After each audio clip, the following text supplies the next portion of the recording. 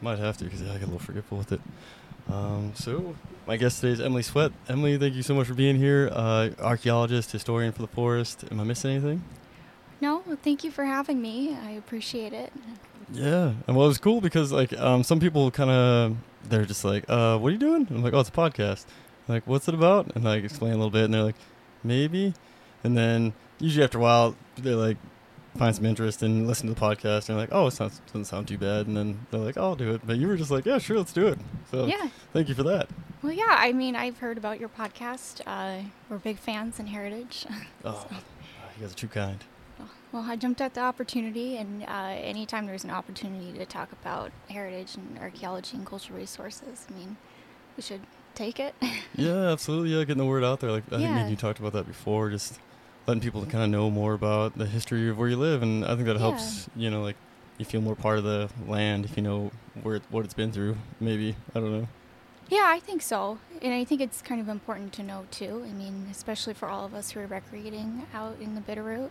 Yeah. It's kind of knowing the history, and it helps protect the sites, treat them with respect. Yeah. So. Totally, yeah. And then, knowing the history and the landmarks, too, right? Because everyone knows, if you're going up Magruder Corridor, you have, Nez Pass, of course, and then Magruder Massacre site, and then all these landmarks where you're like, oh yeah, how far up were you especially up the West Fork? You're like, how far are you up the West Fork? You're like, oh, I made it up to Nez Pass or Magruder Ranger Station or Magruder Massacre site. There's all these little landmarks. That are historical.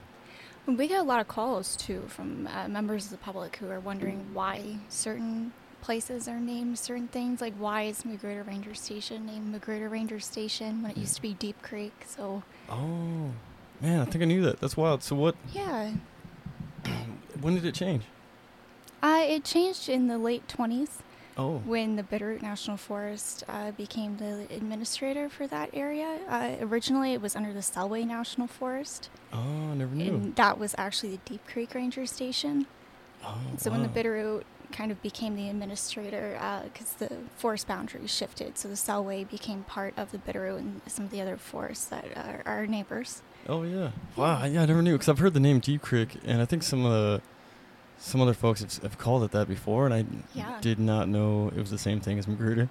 I was like, it's the same thing. Oh, where's that? I thought it was just another historic spot, because there's a map, the lookout map that we were messing with the other day that has all the historic lookouts on it. It has an historic ranger station at Medicine Tree and a few spots that either may not have existed or did for a short period of time. So I thought that was what Deep Creek was. I didn't realize it was the same as Magruder. Is Magruder? It is Magruder. But the buildings that are there now were constructed by the Bitterroot. So that's Magruder. The buildings that were part of Deep Creek, the much earlier structures from the 1920s, are no longer there for the most part. There is one structure from the late 1920s that's part of the site. Which one's that? The fire cache. Oh, by the fire cache? Oh. Yeah. Up kind of on the hill, right? Before you go down to the horse corral. Is that the fire cache? Oh no, the fire cache is in between. The fire cache is, it's in the middle. No, it's okay. As it was coming out, I was like, oh, wait a minute, I know where the fire cache is. Yeah, because if you're on the main road, it's kind of between the road and the ranger station, right? Is the fire cache there? Kind of. It's down more in the center by the administrative building, we call it, but... Yeah. I'm calling it wrong, because the ranger's house is the first one as you go in, right? So the ranger house is the first one, and that's usually one that's rentable by the public. Oh. Then there's the second structure. It's the office building, in quotations, and that's the administrative building. So when we do our wilderness surveys, because we're supposed to go out and survey a certain amount of acres in the Frank Church and the Selway, we'll use Magruder as kind of our launch point, and we'll stay in the administrative cabin. Oh, really? Yeah. Oh, wow. That's cool. Yeah, the administrative cabin's really nice. I got to kind of check it out when the Montana Elders were there. I think it's Montana Elders. It's a cool group that helps out with the youth, and wish I could remember that better. I need a little checks. I need some sheets so I can reference all the folks that I've worked with and got to hang out with that I think are really cool. And but that group is there, and they help out with the youth and teach them fly fishing and time flies and archery and and some axe throwing. It's really cool, and some horsemanship too. Yeah. Yeah. So, but how did you end up here? I guess they advertised a job for an archaeologist, a recent graduate. Oh. So someone who is either kind of finishing up school or just graduated.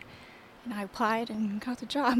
Oh, awesome. So, yeah, I mean, you're like fresh out of school and on the Forest Service then, huh? Yeah, I'm still working on my master's. I'm still in school, but Oh, really? I was fresh out of my bachelor's program. Oh, cool. Where'd you get your bachelor's at? At the University of Nevada, Reno. Oh, yeah, Reno. Yeah, I think you told me that. Oh, cool. Yeah. So you've like jammed in a ton of information in a short period of time then, huh? Yeah, it's been trial by fire, I'd say. Yeah, I bet. Dang. Well, I mean, I'm really impressed because just talking to you the other day and all the knowledge you had on the forest, and I've been here since 2019 or 20. And oh, wow. Yeah, on the fire side of things, but you know way more than I do no. about the forest. It's like, I think you do, but no. yeah, it's impressive, and then impressive that you were just like, sure, I'll come talk about a forest I just am brand new on. You know, that's really cool. Well, yeah, I mean, it's an important opportunity. I've been here for a little over a year, and I've worked hard to kind of research and learn as much as I can. I still have a lot to learn, and I'd love to talk to you more about your experience in fire and learn more from you as well. Yeah, definitely. I mean, I don't have a lot to, at least, you know, everyone's experience is always like boring to them, I think, you know, but I guess I got a few things I can share. But what I want to have you on, though, is talk about the Magruder Massacre. Is that what you want to talk about? We can talk about whatever you want to talk about, but... Well, I think we're getting close to Halloween, so this is the time to talk about the Magruder Massacre. Yeah, absolutely. I'm glad you said that, because I meant to kind of intro us as that, like, kind of a Halloween podcast, and I was going to get some decorations, but kind of forgot. It's okay. So yeah. It's been a long week. It has, yeah, and I had some, like, ones I was going to borrow from the office, but they just didn't seem to, like, really match the decor, so... That's okay. Yeah, so I guess, kind of doing a Halloween podcast here, talking about, like, murders around the National Forest, historic murders, I guess. Yeah, this one in particular, because I think it's important to heritage, specifically as a program, and we'll kind of talk about that at the end. Oh, yeah, perfect. Yeah, that'd be great. So, yeah, wherever you want to kick off, I guess. So, I mean, this is a really rich and unique valley. It's very rich in history. So it includes different types of history. So it's like pre-contact history, post-contact history. But we're going to talk about a specific historic story, which is the murder of Lloyd Magruder. Ooh, spooky. Ooh, it's spooky. So in the 1860s, a lot of people, especially from the southeast, were moving out west to try and strike it rich during the gold rush. This was kind of during and a little bit after the Civil War, so they were trying to escape kind of everything that was going on in the East Coast. Oh. And Lloyd Magruder was one of these individuals. So he was from Montgomery County, Maryland. Oh, wow. Yeah. I didn't know that part of it, like trying to escape the Civil War and all the probably like just chaos and, you know, stuff that was going on involved with that. Wow. I won't interrupt you, but that just caught me. It was a brutal war, so. Yeah. Yeah. Probably not. Yeah, and especially if you were, you know, somewhere between, like, you know, if you didn't want to take a side or whatever, you'd probably just be best to take off and go find a new life, I imagine. Yeah, and the promise of kind of getting involved in what was going on out here with the gold rush and, you know, striking it rich, that was a really big idea. Yeah. And there was a rare opportunity to get a ton of money. You could be just like your wealthy neighbor. Yeah, totally, yeah, and all the stories. I mean, even like that old Johnny Horton song about going to Alaska and striking it rich, and then at one point in the song, he's talking about two of the fellows who were mining. They're just talking about, you know, the old sweetheart that they left back at home, and he's like, I'd trade all the gold in this land for, you know, ring upon Jenny's hand, I think is how the song goes. So, yeah, it's kind of funny, but that was, like you said, that was a big deal. It was like, try to go out and make that money and maybe bring it home, huh? Yeah, just surviving. Yeah. One of the best ways to survive at that time was to try and get some type of money and funding. Yeah, not a lot of jobs probably. And yeah, it was a different time. So the gold rush gave people an opportunity who had maybe not been born into money and didn't really see a way out for themselves to kind of achieve what they wanted. Yeah, probably. And the alternatives, like, I don't even know, probably gold mines or war, I guess, you know, at that point, if the Civil War is going on. Yeah. Dang. So he actually arrived in Lewiston, Idaho around 1862, and he did become very successful, not so much at mining, but as a merchant and a trader. And he primarily worked kind of in the Clearwater and Salmon River regions. And then he frequently ran mule strains kind of packed with provisions and equipment for a lot of the miners that were coming into the area. Oh, yeah. And I mean, this area is really narrow. You have very narrow trails and steep-sided canyons, so it's not like an easy trek to kind of get from one spot to the other. And this is way before cars or airplanes, so Yeah. I mean, you're on horseback, just chugging along. Yeah, and maybe just taking someone's word for it, like, oh yeah, there's a trail that kind of goes up this ridge, and then, you know, you'll see a rock and you take a right or whatever it might be, you know, like, there's probably not I mean, maybe there's a decent trail, but even then, you know, like, it'd probably be pretty treacherous, I imagine. Yeah, even following just like a pretty well-determined trail is difficult at this time. Yeah. It's difficult today. Yeah, totally. Like, yeah, even today you got to plan like water and where you're going to sleep, and, you know, especially with a big pack string too. Oh, yeah. It's difficult. Yeah. So in August of 1863, Lloyd kind of took a string of 60 mules, and he's got it loaded with merchandise and miner supplies, and he's heading for Bannock, Montana, which is a big mining camp at that time. Oh, yeah. And this is in Montana territory right now, so it's not the state of Montana, so it's the Wild West. Oh, yeah, I didn't think about that, right? 1889 or something. It's crazy. Right? Yeah. Dang. So the trip that he took is roughly 300 miles, so it took him a little over 2 months. Wait, how many miles you said again? Over 300. Over 300? Jeez. Yeah, it took me a minute to process that. Yeah. And how many months? Just over 2. Just over 2 months. Jeez. Yeah. Get my leg up here. Dang, that's nuts. Holy cow. It's a long trek. Yeah. Man. And I think some of our surveys are long, but I don't think we've ever done a 300-mile one, so Yeah, I've never. it's pretty yeah, wild. I've never walked that far. I'd like to know. I mean, I guess the Appalachian Trail and like the Pacific Crest Trail are probably way further than that, but man, that's a long ways. Holy cow. It is. Yeah. Yeah, I mean, you got to be in shape. Like, that's rough. Yeah. Especially if you just came off the couch to try to do that. Whew. You'd be burying me out there. It would be hard. Yeah. But in order to kind of cross the Upper Selway, which is where he's going, he utilized portions of the southern Nez Perce Trail. Today, portions of this trail are actually preserved through the Nimiipuu National Historic Trail, so you can kind of walk portions of that, and there is a visitor center. They have a fantastic website, too, that kind of shows you maps. And this is the trail which was carved by members of the Nez Perce tribe during their flight from their homelands when they were being pursued by U.S. Army Generals Howard, Sturgis, and Miles. Yeah, some of my people there. Yeah. Yeah, I don't know much about that, so that's interesting too. But I don't want to get you off subject. I got questions, but we'll save it for a different one. Okay. Well, I mean, that too is also a great topic to talk about the next time we do a podcast. Yeah, definitely. I was thinking that too, because that's a heck of a journey itself. And my older brother just finished the book. I think it's called Flight of the Nez Perce, and he learned a lot, and a lot of stuff that wasn't passed down by my grandma. So kind of interesting. So yeah, we could definitely probably do almost a whole podcast just on that. Oh, easily. Yeah. I mean, the entire history of this valley is really fascinating and amazing. Yeah. Pre-contact is really interesting. Yeah. Oh, it totally is. Yeah. And I mean, was it Lewis and Clark? Just down the.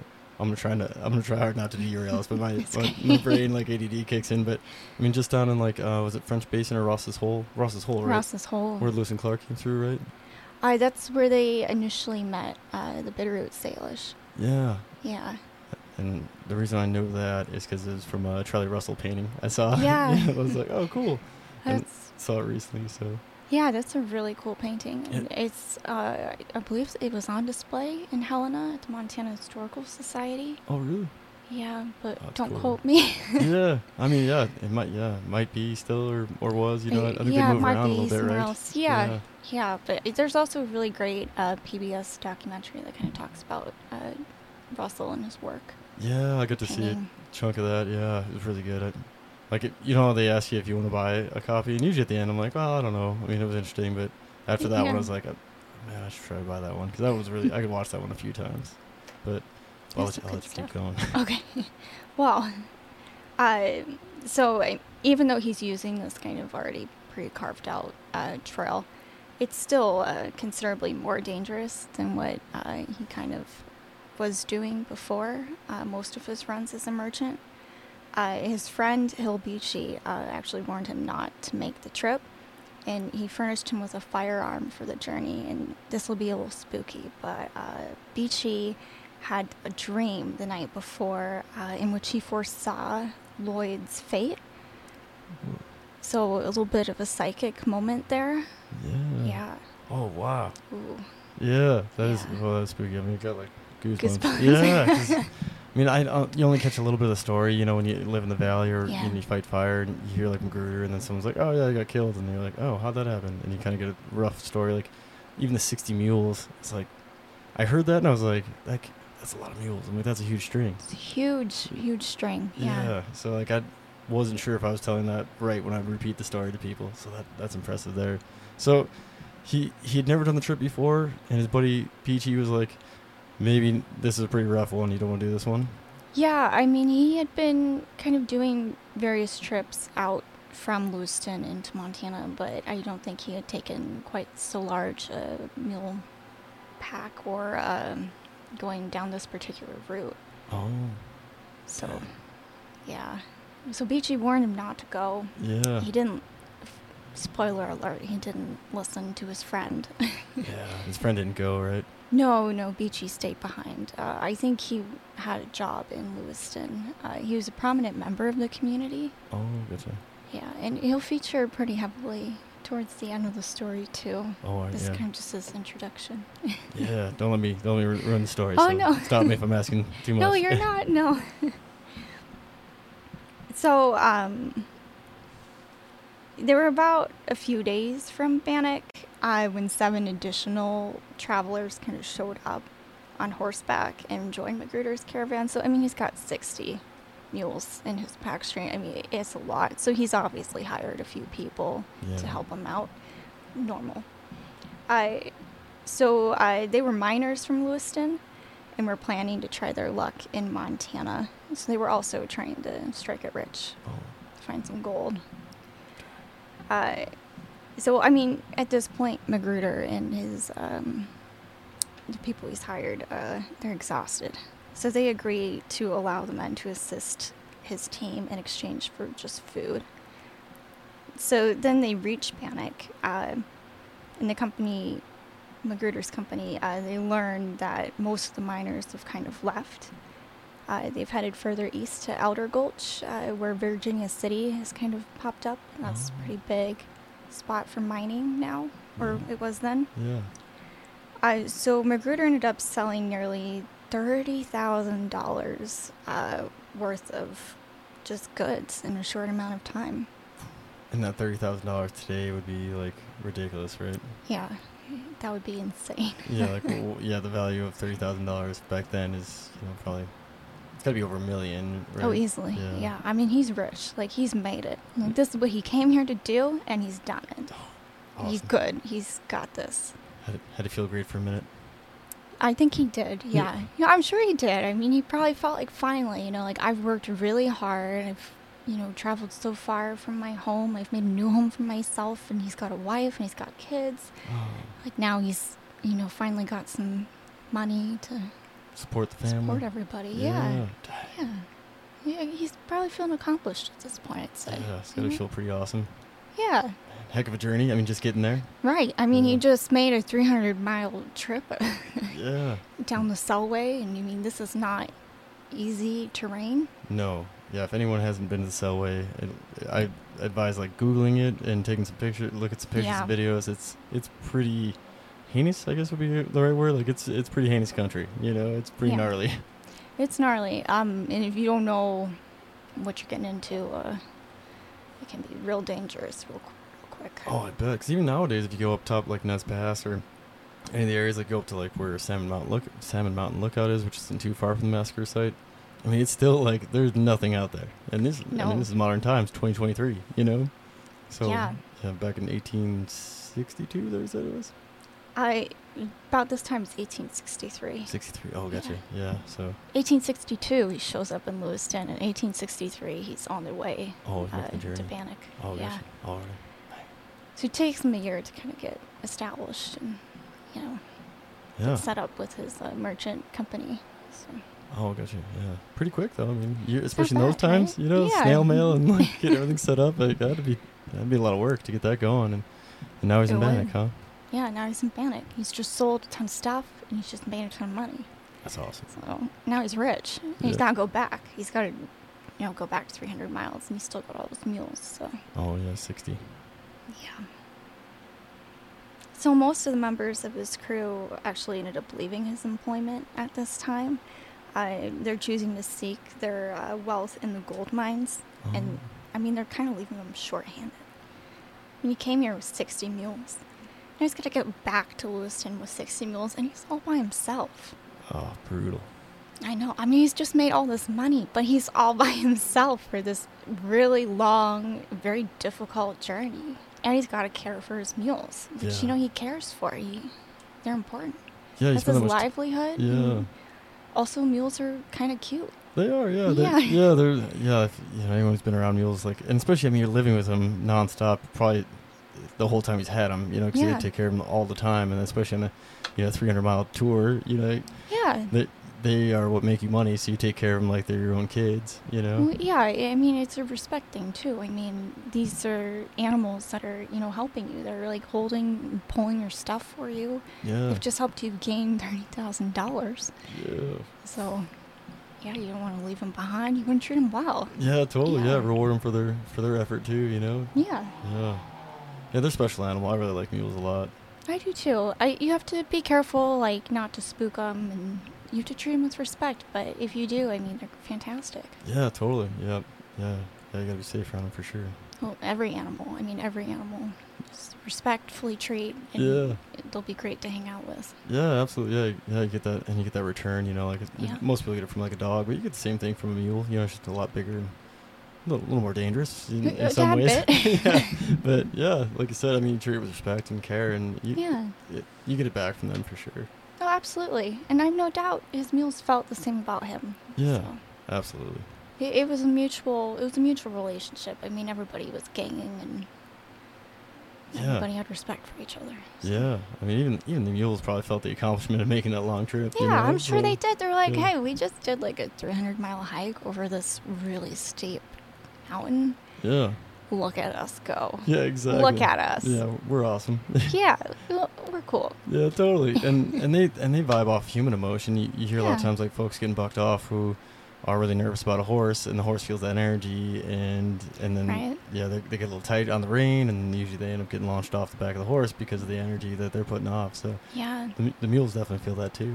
Oh yeah, and that's why it's really important. Like if you're gonna do horse riding or work with mules, to go through training. Yeah, like, absolutely. Here on the forest, like we have to go through horsemanship training before we can work with the horses or the mules. And for heritage, we use pack support when we do our wilderness surveys. So the mule team will pack out some of our gear for us, but we're always thinking like, how heavy is this going to be? Is this going to be okay for the mule? Like, and balancing the weight on the mule too. Right. Yeah. And we have a fantastic pack crew here on the Bitterroot, especially out in the West Fork. They do a great job of taking care of the animals. So. Yeah, they're awesome. Yeah, I got to work, I think, with all of them now at this point. And they're all amazing.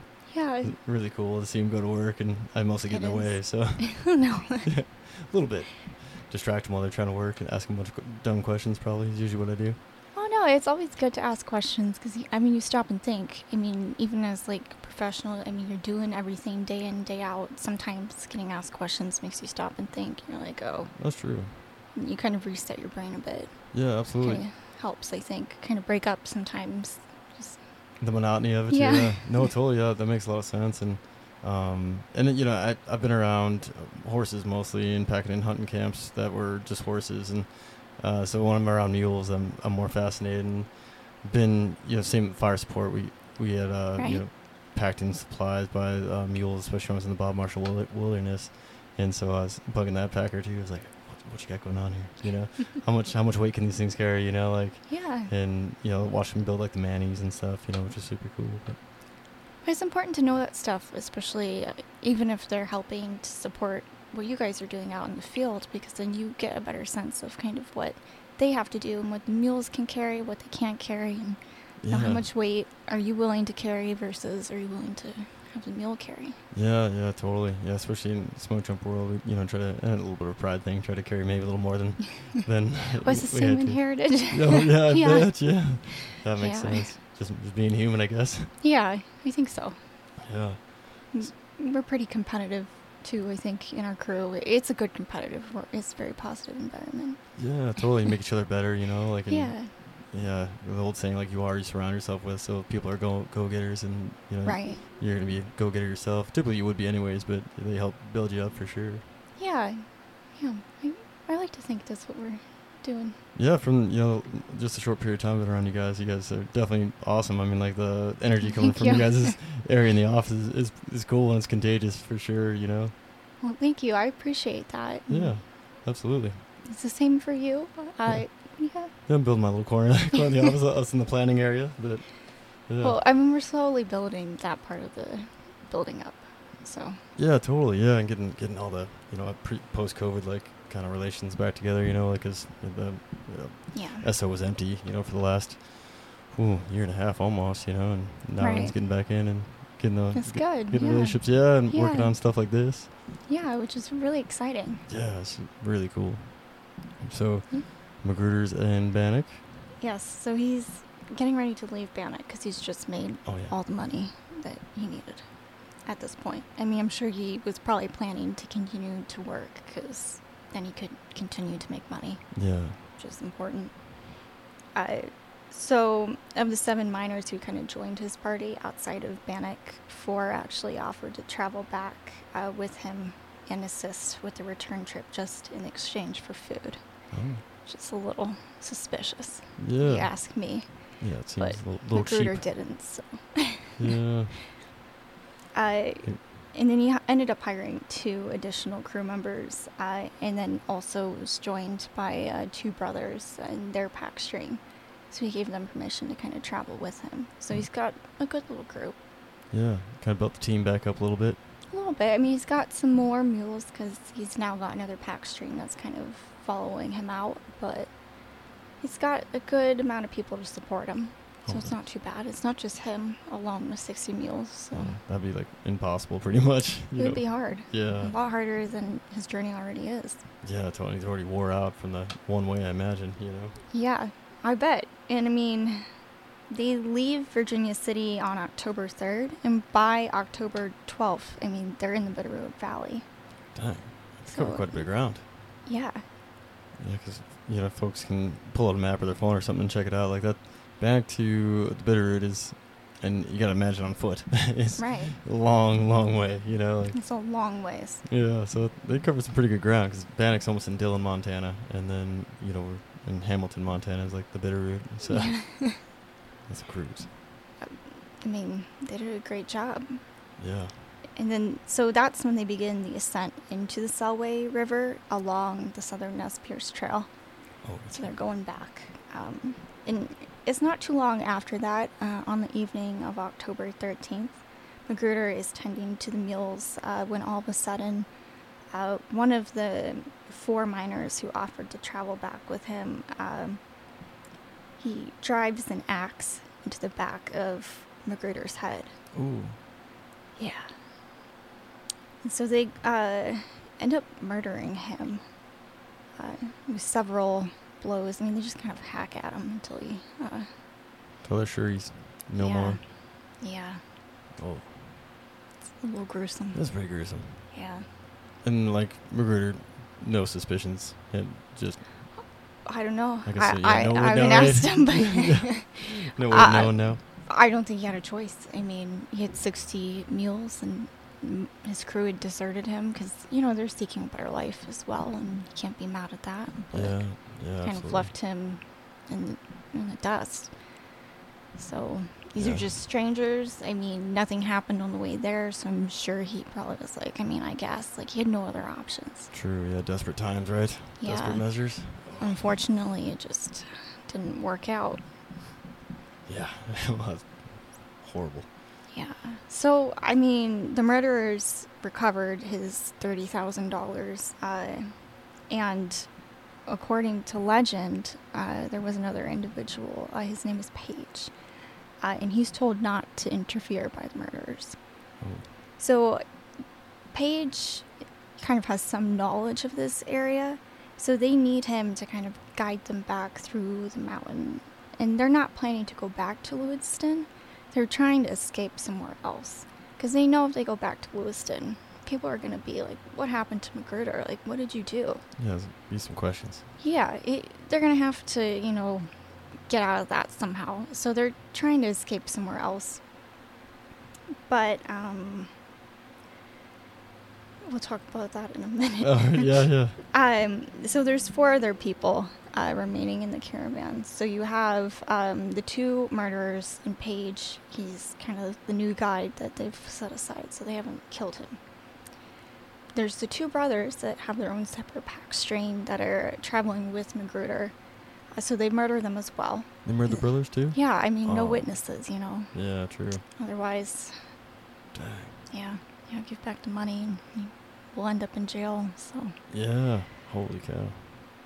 Cold-blooded, these guys. I know. But by the end of the night, 5 people had been murdered.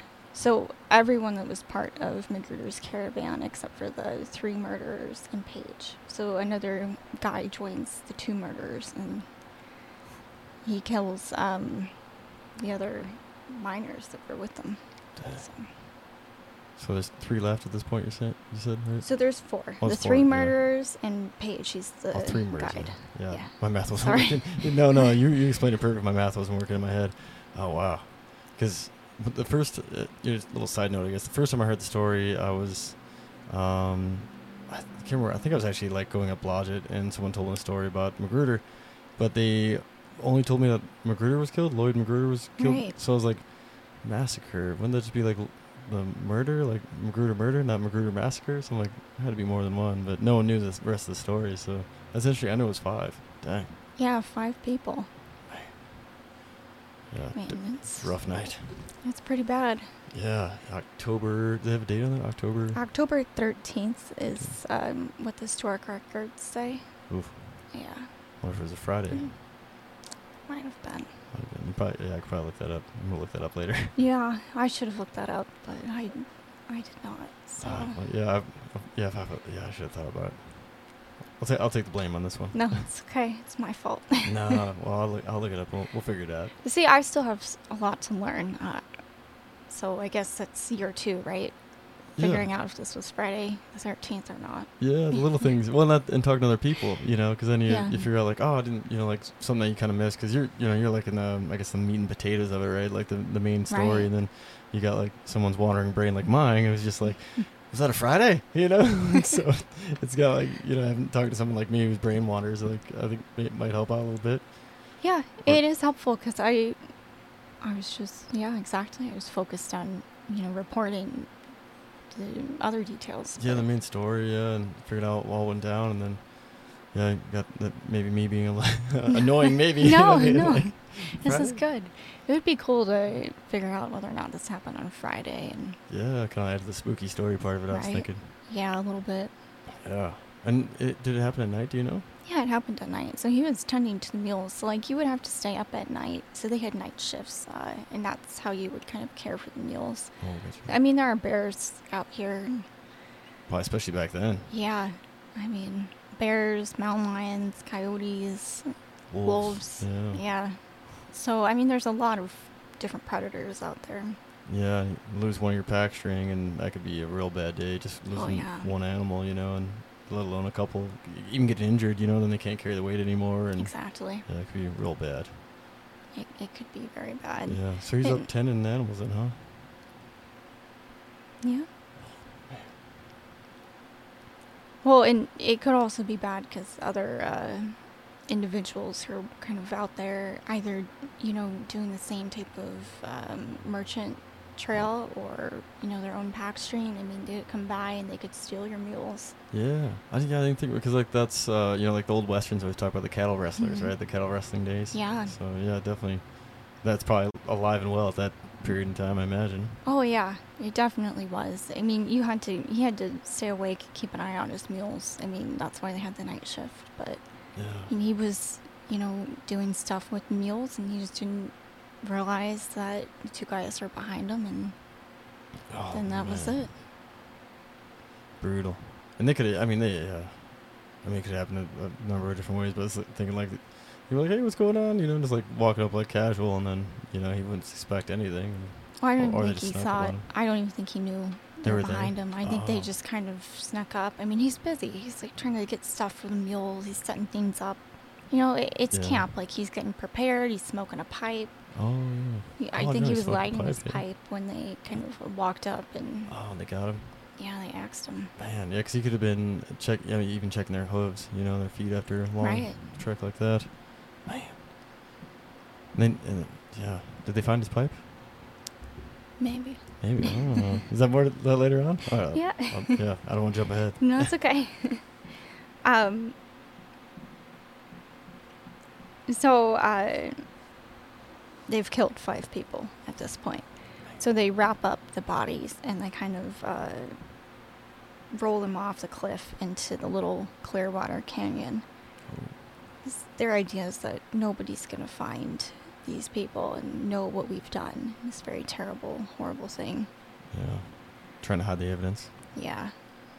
So they choose the best of Magruder's stock, and then they lead the rest of the stock to a clearing off the trail, and they kill them. So now they've killed 5 people, and then they've killed a fair amount of the mules. That doesn't seem like I guess you'd probably have trouble managing them with that many people. Jeez, like, mules are worth money, and... I know. Yeah, what they do, you know what I'm saying? They were just there. Exactly, but it would have probably been difficult for them to escape with all of those mules. Yeah. And they didn't have any of the equipment. Just had his money. Yeah, totally, and they probably speed, trying to get out there quickly, like you were saying, so extra animals would slow them down. Yeah. And then probably they're thinking if someone found a wandering, they saw 60 mule string, they'd probably be a little suspicious. Yeah, totally. Or even if they set them loose to like roam free, they'd hang out in a herd and they'd be like, why is there just like a random herd of mules out here, Yeah. Yeah, that makes sense. And they would have like had hallmarks of Magruder's, like saddles, stuff brand like or that. Something maybe too, yeah. That's true. So if someone did find them wandering about, brought them back to Lewiston, they could probably be easily identified.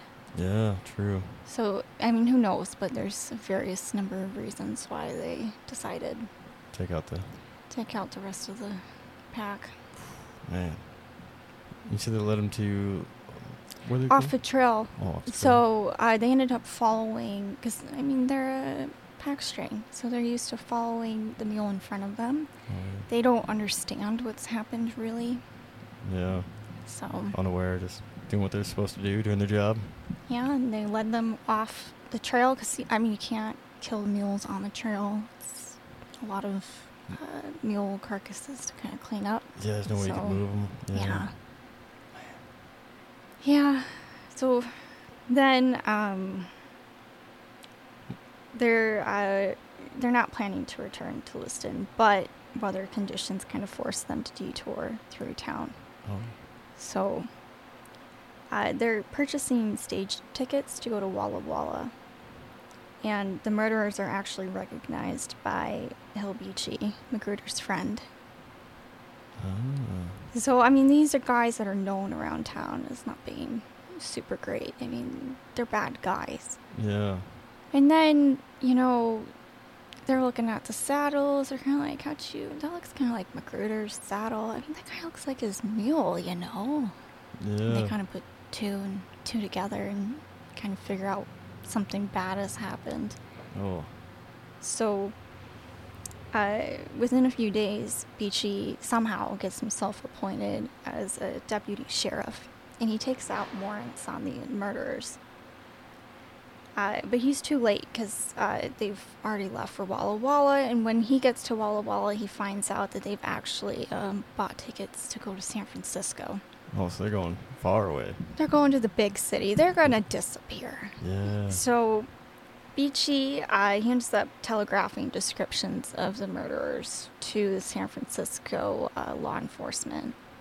And they are able to arrest them, surprisingly, because his descriptions are so detailed and Dang. Yeah, I mean, it's pretty impressive. Really impressive, because I was thinking, like, man, if I was trying to get someone to, like, pick out my best friend out of a crowd, and I was the one describing, I don't know if I could do a good job. I'd probably get there and be someone totally different than what my friend looks like to me. It'd be the same for me. Yeah, like, that's really impressive. Yeah, Man. I mean, he was skilled. Yeah, man. And they actually arrest the murderers at the U.S. Mint. So they've deposited the money that they've taken from Magruder. Oh, dang. Yeah. And then the killers are brought back to Lewiston.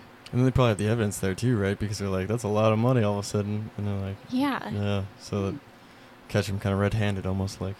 Yeah. I mean, they do. Yeah. So when they're brought back to Lewiston, the killers are put on trial. There's actually a lynch mob there, but Beachy is like, no, guys, like, we've got to have a fair trial. Like, we've got to do the whole process. Yeah.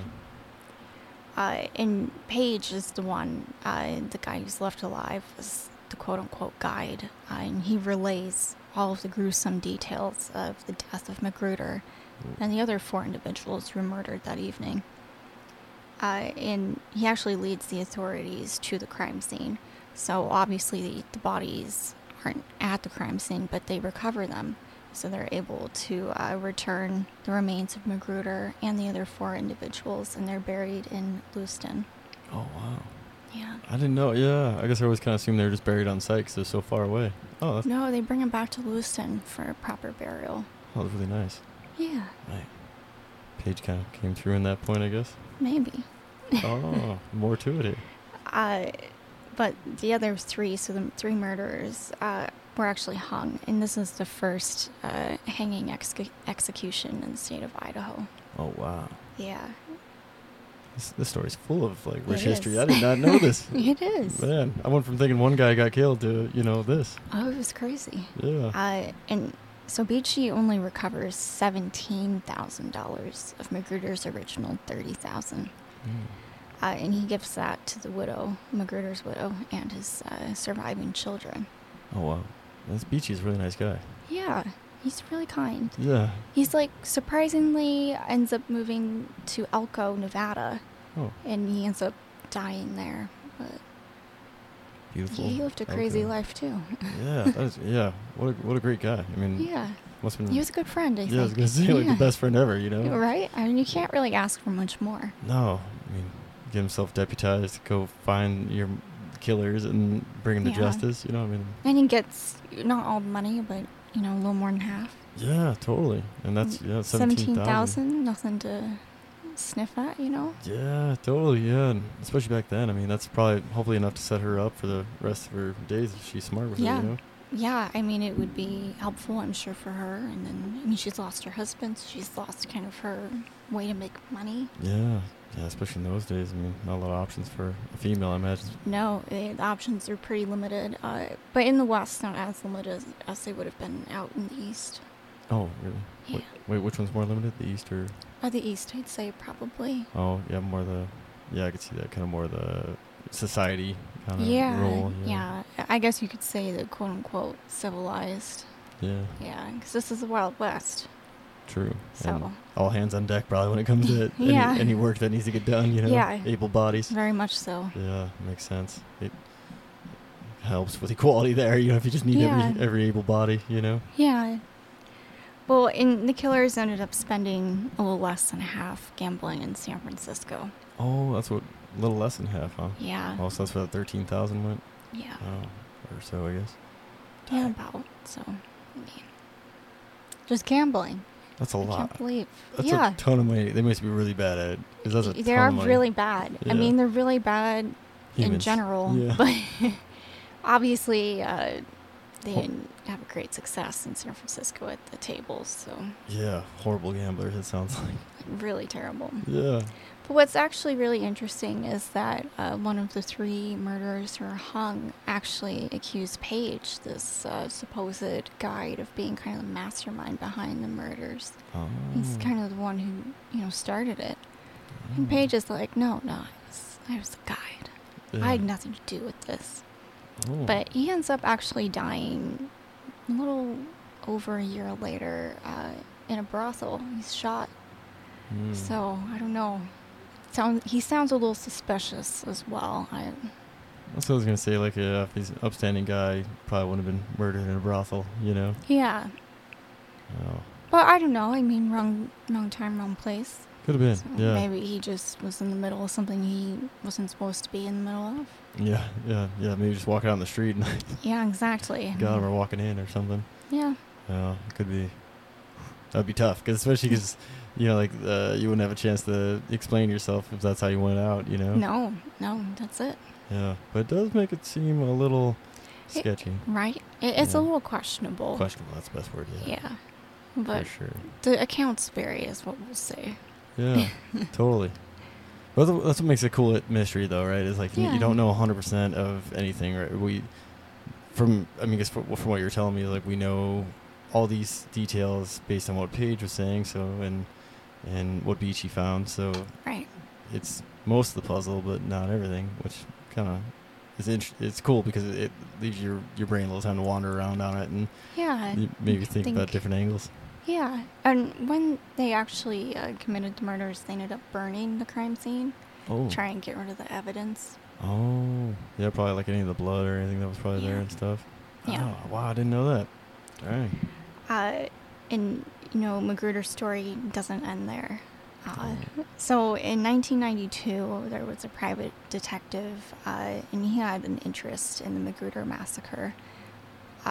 And so he began investigating. So he traveled to the remote wilderness to kind of identify where Magruder had been killed. Kind of not long after the murders, not right after, but not long after, some Forest Service employees had actually erected a sign on a tree. And they'd actually found an original sign that was placed up in around 1864, 1865 by probably Beachy or someone else from the Lewiston community or someone from the Bitterroot and, you know, heard about Magruder, had known what had happened, where the massacre had occurred. Yeah. So the sign was replaced again in the 50s and then again in the 60s. So people knew where the massacre site was. Wasn't a big secret. Yeah. But then this guy just got curious in 1992. It's natural, and he was just excited, I think, to kind of maybe solve what he thought was a mystery almost. Yeah. Yeah. I mean, I get it, because like right now I'm thinking like maybe I should walk out there and you'll see, right? Yeah. Well, but he ends up using a metal detector. And the private detective and his friend located metal, and they started digging. They unearthed several artifacts, including a harness buckle, 2 harness tacks, metal surveyor tripod pieces, some square nails, and then 2 supposed lead balls. They're approximately .33 caliber lead balls. 2 months after the find, so once they have these artifacts, they're actually featured in a local newspaper article. Oh, really? So, yeah, and 2 months after the article was published, Milo McLeod, he was kind of the father of the heritage program for the Bitterroot and the Lolo National Forest. Oh, yeah. So he discovered this news article. He discovered that the private detective had illegally excavated and removed the artifacts from lands administered by the Bitterroot National Forest. Yeah, not supposed to do that. No, it's a lot illegal. That's what I was thinking, like just going out there, not telling anybody, not getting any kind of permit, and just start digging. Well, he had talked to a volunteer who was working out at the Magruder Ranger Station, and unfortunately the volunteer did not know that excavating federal lands without a permit is illegal.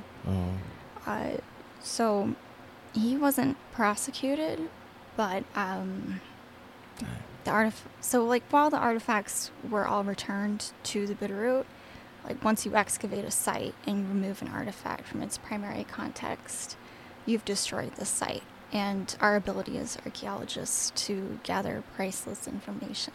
Yeah, totally. And in the case of a burial site or a massacre site, you're also kind of disturbing that area. And for different descendants, I mean, that is really disrespectful. and that could really upset someone. Yeah, absolutely. And it is illegal to damage or excavate and or remove archaeological resources from federally administered lands without a permit. So this is all protected under the Archaeological Resources Protection Act, which was passed in 1979. Oh. So anyone who violates this law and is convicted may be fined up to $10,000 or imprisoned for 1 year, or you'd be fined and imprisoned. So everyone out there listening, be careful with your metal detectors and your shovels. Yes. Get some permission. Talk to some folks. And apply for a ARPA permit is what they're called. That's for archaeologists who are looking to do excavations for research purposes. You apply for one of those. You apply for those to access collections if you're interested in doing some research. Currently, the Magruder Massacre artifacts are housed in the Bitterroot National Forest Creation Facility. Oh. So, yeah. That's cool. I guess I want to touch on what you're saying about, someone just going out and digging illegally. Right. And, might have been in good intentions, just trying to, put some, some curiosities that person had to rest. And right. Totally understand. But, like you're saying, like, if you disturb that site, like, you're saying where the balls are and where the buckle is and all these other artifacts can tell a story. And then when you pull them up, even if you're like, well, I think they were there, like, it's still not exact, and everyone knows how their own memory works. The human memory is definitely flawed, so it's hard to recreate that even if you have a really good memory, It is. And if you remove the artifacts from their primary context, we lose kind of a lot of information. So depending on how far you've dug, you've disturbed the entire sedimentary complex. So, now you could possibly distribute artifacts that were not in that particular sediment layer. Oh. So now our ability, and this is kind of a lot of what we see when people loot pre-contact sites, and we have projectile points. They're very frequently referred to in popular culture as arrowheads. We can use different types of projectile points to kind of date a site and use it to create kind of a chronology. But if you remove those artifacts and from that sedimentary layer, we can no longer identify kind of when these artifacts were made. Yeah, sometimes based on their design, we can get an idea from chronologies that have been developed. But you're taking away our ability to kind of get more information. Yeah, and be more accurate, that's for sure. And like you're saying, kind of how deep it is in the soil is how old it could be, right? Like a little deeper and, Right. Yeah, because we had talked about this before, about how, like, and, if I found something, it'd be, after talking to you and then my friend James, who was on just a couple weeks ago at Sula Peak, he's an archaeologist in Idaho there, and me and you had talked about, like, after I talked to him, and, if I found something, Man Gulch Fire is a popular one that I've been to a few times, from the death of all the smoke jumpers, who got killed by that fire. And, you're not really, like, for me at least, I'm not really, like, looking for something. But if I just happen to find something, like, if I didn't have these conversations with you and James, I'd have been like, say it was like a smoke jumper belt buckle from, someone who died in Man Gulch. I'd be like, oh, wow. And I'd just, like, grab it real quick and be like, check it out more, But now that I know better, I'd be like, all right, I'm going to mark this spot with my GPS, and then I'm going to go grab someone like you or James or somebody and be like, hey, check it out, this is what I found, and report it before disturbing it, Well, and that's why I think it's so important for archaeologists and other cultural resource professionals to do a lot more public outreach, because ARPA only applies, and ARPA is the acronym we call the Archaeological Resource Protection Act, if you are knowingly disturbing a site. So, the private detective didn't realize, this was an archaeological site, and he was looting. He didn't know. Yeah. And he, luckily gave back the artifacts, and while we did lose the context, we did at least recover those materials. But yeah. Have you seen those? I have, Is it cool? They're very cool. Yeah, man. Well, I don't think they're lead balls, though. I don't think that's what they found. We did test them back in January. It was not kind of the preliminary results we got, but we'll have to do further testing. Oh, that's interesting. See, this stuff's so interesting, especially because it's like the story doesn't end, right? Like, no, it never ends. Yeah. The story keeps going. Yeah, totally. And I think, you hear it a lot these days, but, like, having that important, like, never never just like finish a story, especially like something in history. Like you never know what you might find that might change how you look at something. You know, like something really small at a site. I imagine you'd be like, oh, all right, you know, like that changes the story altogether. Like whatever it might be, like a tool or I guess like a dinosaur, like a different kind of skeleton or something. I don't know. Like it's out of my realm of how my brain works, but like I imagine just little things could change the whole story. So it's important to keep an open mind. I guess is what I'm trying to say. It is, and we see that a lot with historic dump sites. Oh, yeah. Yeah, so we found quite a few so far on the forest. We've had some really large ones, some that have some really amazing, very interesting information.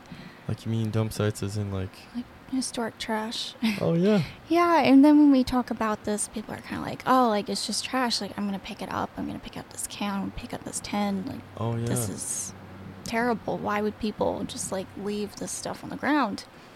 Well, it's an artifact if it's over 50 years old, so please leave it in situ. Don't pick up the cans. Yeah. And sometimes when we find these dump sites, we can find things like opium tins, which will tell us stories in the history of this region, in terms of the history of the Asian American community. Oh, yeah. Where their stories may not be reflected in all historical records, and it can give us a better idea of the history of this valley, an all-inclusive history. Yeah, that makes a lot of sense, because I imagine even like today, if you're writing a history, it's kind of who's in your social circle is kind of who you more put into your story, instead of the big picture of like some folks that like maybe in different socioeconomic status or just don't do the same things you're doing, so you don't really interact with them. So like they might not be included in the story, and they have their own story going on, but it's not involved in yours, so they don't really get as much mention in history, I imagine. Right. You know, like just like you're writing a book, I guess, nowadays, you know. Well, and for historians, I mean, we have, even archaeologists, I mean, we have a certain amount of bias when we're, writing these reports and looking at everything. So that's an important factor that we do kind of try to talk about and acknowledge. Yeah. So definitely good to have a bunch. Like we were talking, just like these conversations and talking with your peers, and on different things, because otherwise that bias, it creeps up on all of us. I mean, you could have the most open mind, and like next thing you know, you're overlooking something or interjecting your own bias into it, and so it's so good to have like a third party of being like, wait, what are you talking about? And you'd be like, this, and they're like, I don't know if I agree with that, and they'd be like, and then it gives you a chance to pause and be like, oh yeah, maybe you're right. Yeah, I don't know what I'm talking about on that one, but you never know until someone catches it, because if you don't catch it, you probably won't. At least I won't, if it were me, Well, and it's the same for us too. We're writing the documents. Yeah. Because I've had a little experience in like everything for me kind of more relates to fire, just 'cause I've done it for so long. But usually, even we do AARs, after action reviews, and and I always go in with the most open mind I can to be like, always trying to improve and do the process better, even if you've done it a ton. And I've seen quite a few fires now in my career, because I've been doing it for a long time, and still like an AAR, I take them all serious, because I'm like, all right, like what because you never know, you could end up like developing something like a blind spot that you didn't have before, but if you keep doing something a lot, then that blind spot could grow, and so like for me, I'm always like trying to be aware of if that's creeping up on me, and in anything, I'm not in fire anymore, but whatever I might be doing, in the future, like this podcast, I've catch myself saying like a lot, and that's been bothering me. So when I'm editing, I'm like, oh. So I'm trying to stop doing that and slow down my talk. It's just little things, like, and every day. So I mean, kind of like with you guys and doing the research you guys are doing, and just probably all your everyday things really in archaeology, I imagine. Yeah, I mean, it's important. Yeah, and then are you gonna go on fires then? Yeah. So I do have a red card, and I did kind of some resource advisor training on one of the fires this past summer here on the Bitterroot. Oh, cool. Yeah. So for archaeology, it's a little different. We can be resource advisors. We can be resource fire line advisors. And then we can be fire archaeologists. But we're the only qualified professionals, the 0193 series, that can be fire archaeologists. Oh, wow. Yeah, I didn't know. Yeah, cool. Yeah. So other resources like biologists or hydrologists can also be resource advisors, and the ones we have on the forest here in the Bitterroot do a fantastic job, but they can't necessarily do fire archaeology. Yeah. So it's been really an important push since they've come on for us to kind of start to get our red cards and get kind of geared up into everything. Yeah, I can see that for sure. On eastern Montana, fires have been on where they found like dinosaur bones and a lot of historic things out in there, like wagon wheels and like really cool things. And but when I was first in fire, I was so focused on my fire career and stuff. Like I'd bump into like we call nologists, and I'd just like, hey, what'd you find? And they like kind of go into a little bit, and I'm like, oh, it's really cool. And then I'd have to go do whatever fire thing I was doing at the time, crew boss or squad boss or just run a saw. So like I'm like, oh, that's awesome. And then I just keep moving, and then I'd forget about what I was just told. And it's like, dang, I wish I could remember that now, because when I was on one fire, we came across this dinosaur bone, and it was huge. It was so cool. Oh, wow. Yeah, and there's all these little like round balls at the bottom of it, and it's near Roundup, Montana. And one of my friends had a few pictures of them and brought them to, I want to say Bozeman, because they have at MSU they have. Don't they have like I think they have a pretty robust paleontological program. Yeah, that's what I was looking for, but I didn't know it, so I was like... Yeah, a lot of times the big question we get, especially when we go to the elementary schools and we do public outreach, is, do you study dinosaurs? Yeah. Archaeologists, we don't. We mostly study kind of human cultures. Oh, gotcha. Kind of more from the past, but a lot of these cultures are, the precursor, and they have descendants today, so we try to keep this in mind, that these cultures are very much alive, these people are very much alive. So we're serving these communities, I guess would be a better way to phrase it. No, and that's a really good way to phrase it too, because I think I was talking to you about the podcast Outlandish, and it's so for folks who are interested in this, I think I mentioned this before on the podcast, but it's out-land-ish, I think is how it goes. And it's one of the podcast hosts recommended it to me, and the episode she recommended was What You Might Find in Glaciers, or something along those lines. And it's really cool. I think we talked about that, where these fellows were on a sheep hunt, and they found part of a indigenous person in this glacier, and then years later they go back, and I don't want to ruin the story, but so I'm gonna stop myself. But it's a really good episode. But they were talking about, like me and you talked about the importance of them not disturbing the site, and then finding out what indigenous group was in that area, and then returning that person and giving the proper send off, to the afterlife, which is super cool and powerful and important. And your job could be part of that too, depending on what you find, right? So for archaeologists that are working in kind of the federal system, you are responsible for compliance actions under the law. So one of the federal historic preservation laws we operate under is the Native American Graves Protection Repatriation Act of 1990. Oh, wow, that's kind of recent. Yeah, it's really recent, but there's two parts to this law. So if we come across human remains that we believe to be indigenous remains during a project undertaking, we stop the project and we begin the repatriation process, working with the communities, the tribal communities, the descendant communities. The other portion of the law is repatriating human remains that have been collected in the past. So archaeologists back in the 20s and the 30s, it's a very different time.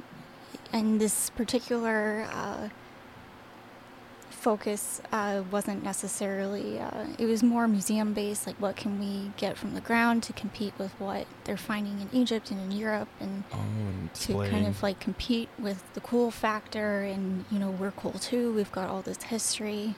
Yeah, because mummies, Right, but I mean that's not the right way to go about it. So now we do have not here on the Bitterroot. On the Bitterroot, everything has been repatriated. We're in complete compliance with NAGPRA. Oh, that's awesome. Yeah, which is fabulous. But unfortunately, that's not the case on every unit, on every agency, and it's an unfunded mandate. But there are grant opportunities. So definitely apply for those. Yeah. If you find yourself in that position. But it is really important Yeah, definitely. If you do come across human remains, to leave them in situ and to notify the local authorities. If you're on Park Service lands, call the Park Service. If you're on forest lands, call the Forest Service. Get in touch with whoever is responsible, and they'll get it to the right people. Yeah, totally. Because in my eyes, it seems, at least for, part of the importance for me is, I think also because somehow my great-grandparents got separated, or great-grandma got separated from the Nez Perce tribe, so I don't know exactly where we got disconnected. So I don't know my history too much, my descendants that much. So I look at it through those eyes, I guess. And like you're talking about, like finding something or having something that the tribe maybe doesn't even know about because it got found or whatever. Right. And so either got found in recent times or in the past, and then bringing it back to the tribe and kind of maybe connect some dots, like, oh wow, that was, one of our ancestors were in this area, huh? Like maybe they heard rumor that like the Nez Perce tribe had gone, all the way out to wherever, but didn't maybe have the proof. And then if you found some human remains in, I don't know, southern Idaho or something, I don't know, like it's a bad example, but something to help connect dots that maybe was more just a rumor of how the tribe interacted or where they traveled, or all those kind of things. Right. And also, I mean, a lot of tribes were removed to reservations and removed from their traditional homelands. Yeah. So these burial sites, they very much might know where they are, and they don't want to share it because back in the 20s and 30s, people were digging up their ancestors, sticking them in a glass case and being like, look. Oh wow, that'd be so weird. It's really it's strange, and it can be difficult. And I'm sure, for descendants, it's a horrible thought and experience, and it's very emotional.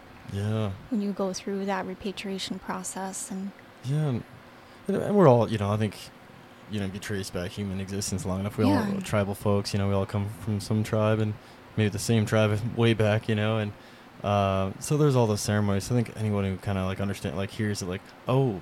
Like at first you'd be like, oh, I don't know. I mean, it's historic and it's kind of nice that everyone can like see display. But then you're like, oh yeah, wait a minute, that was a ceremony for that person, and they got put to rest. Yeah, exactly. Yeah, someone's mother, grandmother, child, whatever, So having a little bit more of the human factor and putting your heart into it a little bit more instead of just something cool to look at. Putting the humanity back in the humanities. Yeah. I'm on a roll today. You are, yeah. You're nailing it. That's awesome. I was gonna ask how. So I mean, you seem like you're doing like you're natural at this, like first podcast, right? No, I'm not natural at this, but that's okay. Yeah, no, you're doing really good. I'm learning. So. Yeah. Well, what I found too is like with most folks, I mean, we're about how long do you think we're in right now? Wait, don't check your watch. So how long do you think we're in? I guess you check. Probably an hour. Yeah, we're about a little over an hour. Because most people like about a half hour. Usually flies by, but about a half hour in, people kind of get settled into it because it's it's a lot like talking to no mic, hearing headphones and the camera, and but yeah, I mean, you seem to settle right into it. Well, thank you. Yeah, you're doing great. So I appreciate you being on. Well, thanks. I appreciate the invite, and thank you for letting me talk your ear off about heritage. yeah, totally. I wasn't gonna kick you out the door yet, unless you got to be somewhere. You got to be somewhere. No, I've got time. All right, because a little more I want to talk about too, because you'd mentioned something about Rambo. Do you have any information on that, or I need to do some more research on Rambo. So I mean, this is a good example, though. I mean, we do have some historic records, and it's very one-sided, kind of what occurred at Rambo and that particular murder. So I do want to do some more research to make sure that I've got the whole story and I'm not just spreading what was being spread in newspapers in 1909. Oh wow, 1909. Holy crap. Was that when it occurred? No, it was earlier, but that's one of the newspaper articles we have on it. It's about that date. So. Wow. Yeah, that's an old one too then, hey. But that is why Rambo Mountain is named Rambo Mountain.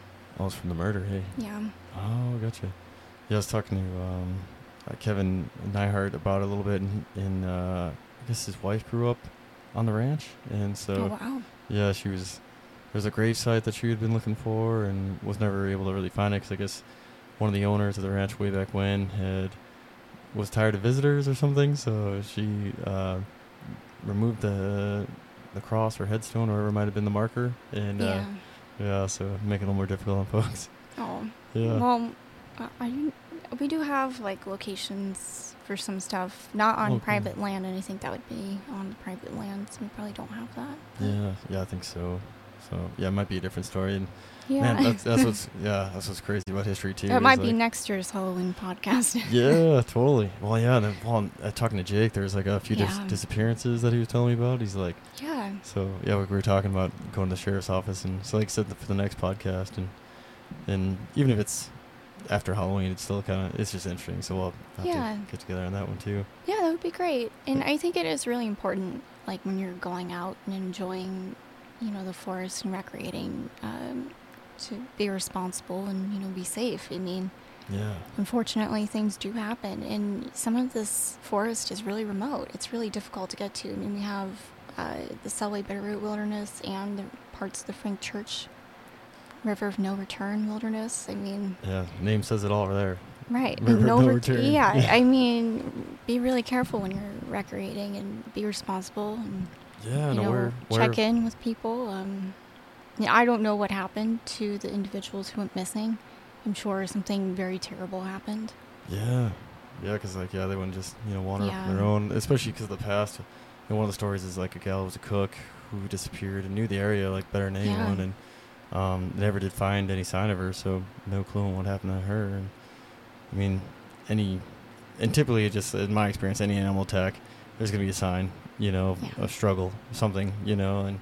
Because an animal doesn't really care if it leaves your shoe behind, Well, no, and sometimes, like, we're predators, and we're going into a forested area that oftentimes is very thick with vegetation.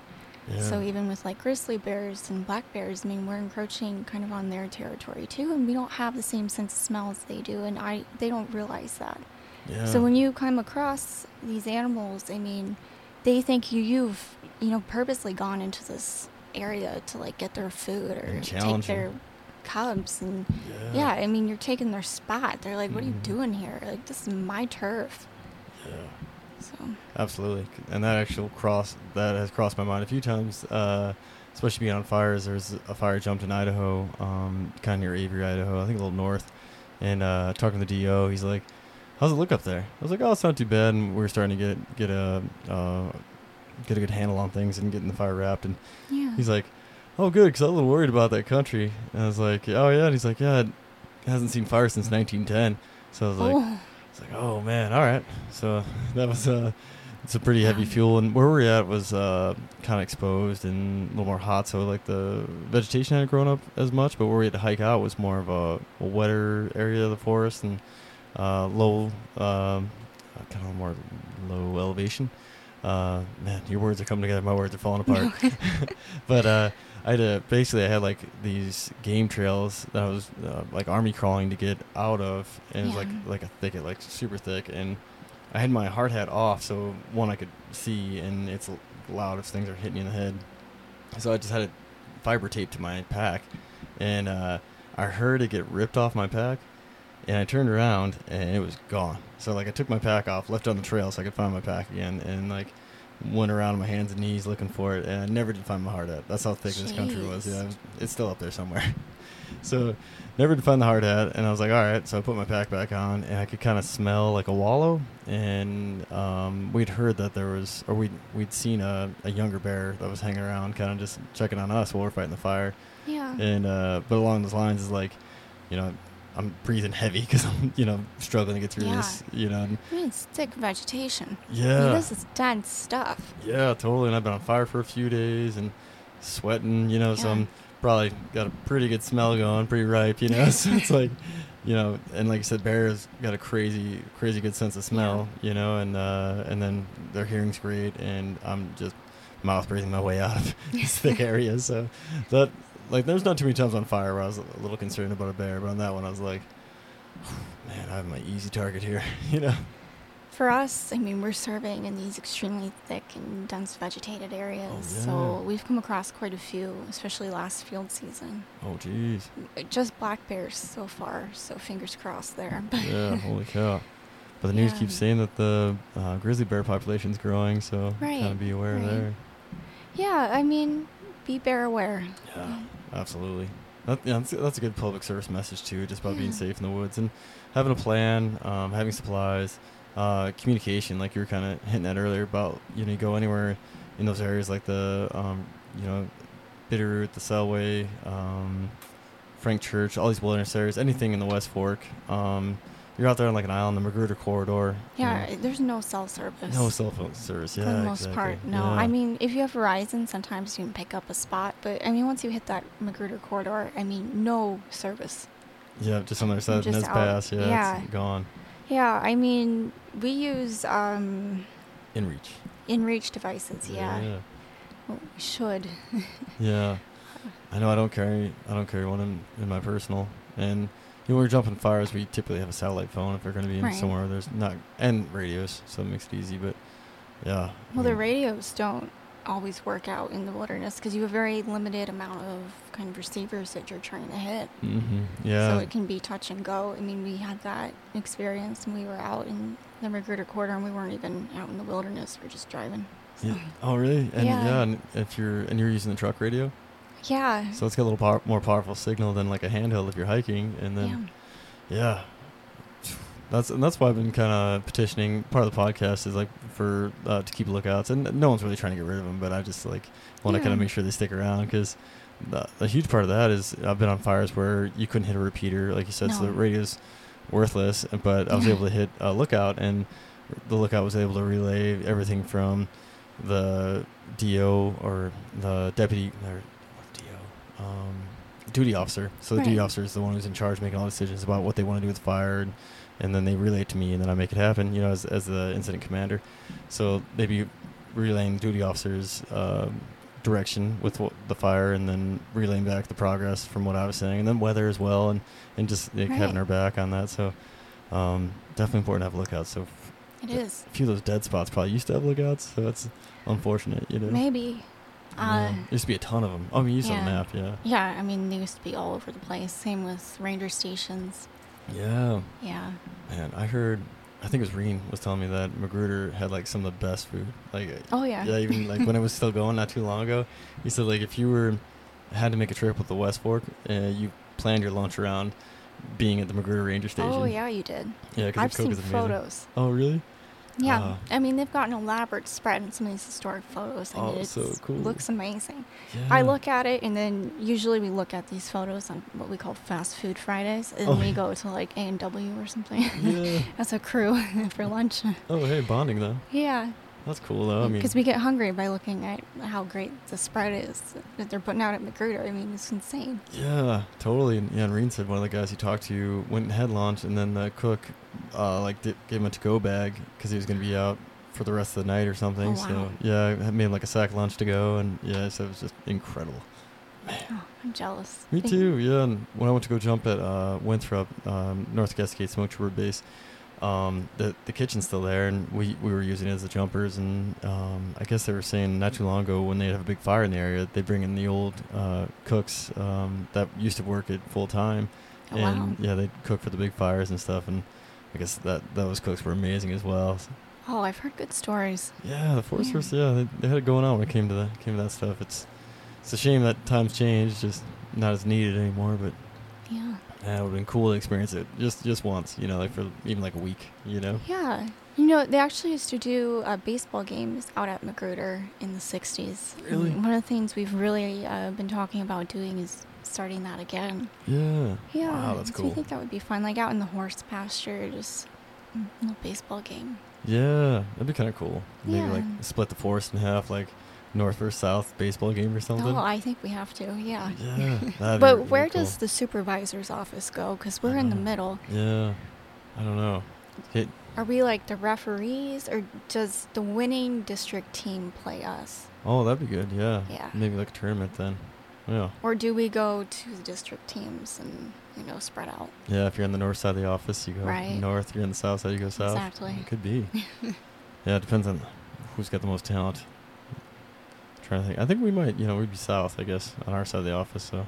Yeah, so we'd be with West Fork. Yeah, I feel like we got pretty good odds there. Yeah. Darby Sewell's got some pretty good athletes. Yeah. So yeah, they've got a good team. Yeah, Stevensville's got some pretty good athletes too. So I think it'd be a good match. I think it would be fun. Yeah, that's really cool. Do you know what year did the Magruder? So it used to be a ranger station, right? Yeah, so it was the ranger station. When did it? Do you know when it stopped being like fully functional? 1973 is what comes to mind, but don't quote me. Oh, people can look it up. Yeah. I was just kind of wanting ballpark. They changed it to a workstation in the 70s, around 73. Oh, gotcha. Probably got rid of the cook and everything else then. Yeah, well, I mean, at that time, they were kind of paring down on administrative structures, kind of the footprint. I mean, you see it with the number of ranger stations and lookouts that we had on the forest. I mean, they significantly diminish. Even we had some that were kind of like temporary lookouts, temporary ranger stations, guard stations. I mean, they were part of an era. I mean, cars didn't go that far. You were using horses, depending on the time that you were kind of hanging out in the Bitterroot. Yeah, phones. So, everything was on like a hard line, and those were unreliable because a windstorm or something came and broke the wires. So. Right. I mean, certain portions of this forest were much more remote than they might be now. Yeah. Yeah, absolutely. So you needed all those lookouts and ranger stations and guard stations to kind of relay messages, but we also were kind of thinking about it the other day too, as we are finding the ruins of some of these ranger stations and these lookouts. You know, if you had a map and it was saying, oh, this is where, Black Bear Ranger Station is, and you're in trouble, so you go there because it's the closest one, and then there's nothing there because we were kind of finding that sometimes they would just put a ranger station on a map and maybe they didn't necessarily get to constructing it. Or, something happened and they ended up moving it from, Black Bear Point to Sula. Yeah, wherever made more sense, probably. Right. Yeah, and didn't change the map. Building. Yeah, they didn't change the map. Oh, I can see it too, because especially if you're like looking at a map and just like in a planning meeting, and you're like, all right, so here's the plan, and that could be maybe the Forest Super's plan, and then he or she retires, and then it's like that plan retires with them, right. And then the next person comes in and maybe they see like technology change, like you said, like better cars or whatever, so like, well, we don't need as many, so right. But the map, takes a while probably to catch up, and I mean it's caught up now, so it should be okay. Yeah. Well, fingers crossed, it should be fine. I've looked at it. Yeah. It's pretty accurate. Yeah, totally. Yeah, we don't have anything on the map. Because like I was going to say, I think all the lookouts are on the maps, even the ones that are rentals. But I was going to say, like, maybe some are missing. But I think they're all on there. Maybe not. They should all be on there. Yeah, I think because even the rental ones, they're kind of reserved for emergency. So if something does happen, we can pull them back in for administrative use. Oh, cool. Yeah, that makes sense. I was talking to Ellie just yesterday about Deer Mountain, which Deer Mountain's 100 years old this year. Did you know? Yeah, it's exciting. Cool? Yeah, that's really cool. I mean, not the original structure, because I think Ellie said the one she's in right now was built in the 60s, but the original, the point of being a lookout has been in continuous service since 1923, so yeah, that's pretty cool. And said originally was like, I wish I could have a picture because I'd like to see how you say it, because I've heard it a couple different ways. I always call them cupolas. Do you say cupola, or would you say? Cupola. Yeah. I'm trying to think. Ellie and Reen call it a different. It's spelled the same, I think. Like it's potato, but it's like I'm trying to think how they say it, but they say it a little different. So I was kind of curious to see how you might say it. But so originally it was like a cupola, and then I think it became an L4, and now it's an R6. So oh wow. Yeah, I think just 3 different iterations, but still it's cool to see the development. Yeah, it is. And man, that is a spot. Have you been up to Deer Mountain yet? Not yet. Holy cow! Yeah, if you can make it up there this year, it'd be definitely worth it, because it's beautiful. You can drive right to it, and it's the vantage point is amazing. Like it, like I've seen it on a map, and I'm like, oh, it looks like a good spot. But then you go up there, and you can see like down to the French Basin. I mean, almost to Sula. If Sula Peak was up a little higher, you could see Sula Peak, and you could see Medicine Point, you could see Gird and Willow, and down into Hamilton and Darby, you can see all the way to Lolo. Oh, wow. You can see up the West Fork, and Lake Como. You can see Lake Como. It's a good view. It's an amazing view, and you're like really close to the Bitterroot, so it's super cool. We're actually going up to Medicine Point, I think maybe next week, and also McCart. Oh, cool. So. You guys going Wednesday? We're going to McCart on Tuesday. I don't know when we're going to Medicine Point yet. Sometimes we have to pick days because we have other things going on. Oh, gotcha. Because we're closing it on Wednesday, so. Okay. Yeah, Wednesday might be a good day, is what I'm saying. Maybe, yeah. Because then you guys, if you guys can work in your schedule, because it'd just be kind of cool to see it when it's open. Yeah, it would be. Before we turn into a little box. Yeah. It's funny. One of my friends who's a lookout. We just friends on Instagram, but She manned let's see, it was like Black Butte or Bear Point or something like that. Whatever. Look out, man. My recall is real bad tonight. That's But good. yeah, sure. So she's up there at Bear Point or something. Look out, and she just closed it down, and she's like, now it's just a little box on top of the hill. And it's funny because it goes from like this cool little structure to this little, encapsulated box, Yeah. protected from the weather. Oh, and I remember that one. We went up there last year. Ooh. Yeah. Oh, really? Yeah. Oh, cool. Wait, which one? Bear Point. Bear Point? Oh, yeah. Yeah. No, this one's in the Bob Marshall. It's something else. I'm getting confused with Bear Point. Oh, okay. But you went to Bear Point, the one that essentially Bear picture? Cone. Bear Cone. Oh, you went to Bear Cone. And we went to Black Bear Point. Oh, cool. Black Bear Point is just their remains, though, at this point. Was there nothing there, really? There's some remainders of, like, the tent platform poles. Oh, really? And then the Taos Slope. And then there's, like, a ton of historic artifacts around there. Oh, cool. And it's illegal to pick them up Yes, and so take them, so don't do it. Please don't do it. And we did take a lot of photos, so we did see everything there. And if something is missing, we will know. Yeah, we'll find out. We will. Yeah. Man, that's cool. Yeah, that's why I'm getting confused, because me and you were talking about, was it Black Bear Point last week? Yeah. Reen had an amazing historic photo that we didn't have in our files. So. That's so cool, man. Yeah. So lucky to have Reen. Yeah, he's a great resource. He is, yeah, and his memory's incredible. Like, I don't know how. I mean, I know he takes really good notes and journals and stuff, but I mean, like, it's really impressive. It like, is. The first podcast, I want to say, like, we went for 5 hours, and I don't think he even looked at his notes. Like, jeez, man, I don't know how you're. And I mean, he's reaching back into, like, his college days and high school days, and we were talking about his time in Hawaii. Right. It was impressive. But then you went to Bear Cone as well, though? Bear Cone Lookout? Yeah, we did. Last summer, we were working in the West Fork. Oh, cool. So. Is that R6, or what style is that, do you know? I think it's an R6. I think so, too, from the picture I'm remembering. Yeah. I've never been to that one. Yeah, it's not an L4. It's more of like the box kind of. Yeah, I think it's R6. Yeah. I'm still, like, learning, so I'm just going to Me claim too. R6. But It's an R6. We've decided. Yeah, exactly, yeah. It's R6. It's you heard it here. Yeah. You heard it here first, people. Yeah, exactly. Yeah, I like the R6. It's a little more room. I mean, L4 is kind of cool because it's historic, but, man, when you, like, spend a little time in both of them, you really appreciate the room in the R6, I think, Yeah, the L4s are kind of small. They are, yeah. They're cool because the shutters are sticking out and Yeah. everything, but, yeah, the R6 are just a little more people-friendly. But have you been up to Boulder Point? No, have you?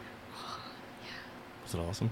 It's really cool, but that hike is pretty killer. That's it's what I really heard. steep. And like before we went, we had been told by Milo, who I mentioned in the Magruder story, Yeah. and his wife Janine, who is an amazing archaeologist and historian herself. Oh, really? Yeah, so they actually worked on the Lookout nominations. I think Janine did under contract for the region. Oh, wow. And so they had gone up to Boulder Point, and we had heard that it was their least favorite lookout to visit. Oh. I mean, they're very fit, and so I was scared because I am not. Well, you look fit. Thank you. Yeah, well, I'm kind of It's same at the way. end of the field season, so it's easier. Yeah, no, I know, like, for me too, like, I still look like I fight fire, but if I try to fight fire right now, oh, man, I need an ambulance.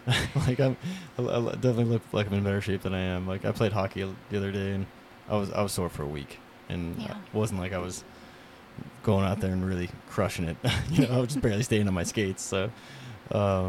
Are you in, like, a league? Yeah, there's an adult, like, beer league in Missoula. And very cool. yeah, they do fall, winter, and spring. And the fall and spring season's a little shorter, but it's kind of fun because a little more laid back. Than the winter is a little more competitive, and more people show up, and it's a little bigger league. And it goes like from like November till, let's say, like end of February or March maybe. Like, it's really long. It's cool because you get a lot of hockey in. Yeah. Yeah. So you play hockey? Well, no. And my dad is going to disown me if he hears me ask this, but do you play like a specific position in hockey? Yeah, I mean, for me, I've been kind of gravitating more towards center because center is a lot of, it's the person who takes face-offs, and it's just, in my experience, I guess, a lot of skating, so you're kind of playing offense and defense. Okay. And, Yeah, so I kind of like that just because I get a really good workout in. And Yeah. then play wing and right wing, left wing. I'm hoping I'm messing this up now, overthinking it. But those are like the 4 positions. Then you have your just typical defense, like left and right defense. Then your goalie. Oh, So okay. 5 folks on the ice all the times. Counting the goalie, it'd be 6. So Yeah. yeah, it's really fun. So if you ever have interest, like the Yeah. league in Missoula is really cool. And I'll have to check it out. yeah, have you skated at all? Or? A little bit. My dad's from Boston, so Oh. that's why I made that comment, because he's a Bruins fan. Oh yeah. Watches hockey all the time. Oh, Sometimes cool. I try to watch the games, but then I fall asleep. Yeah. Unless they're really rowdy, and then you kind of stay awake. I feel like going in person, it would be more fun, like actually playing. Yeah, it definitely is. Yeah, and then once you start playing, you kind of start understanding it more. But if you're, especially the early season stuff, it's kind of like football. Yeah. Like it's not as exciting, but then the playoffs, like especially in hockey, it gets really intense and it's Yeah. really good watching. But and then like if you start playing hockey, you'll start to have more interest in even like the slower kind of preseason games too, or early season games. 'Cause Right. they play a ton of games. Oh, So, wow. yeah, the beginning of the season for NHL could be a little slower, but I'm just like trying to like steal tips and Yeah. moves from those guys. So like even the early games, I'm like glued to the TV if I get a I'm chance to. taking but- notes. Like, Yeah. oh, that's what I'm going to do. Yeah, exactly. Like I always have a plan, and then it's totally gone once I hit the ice because I just don't have the skill like those guys do. But I like to pretend, at least while I'm watching. Well, I mean, you can learn the skills, too. Yeah. Like watching them, and then you can replicate it.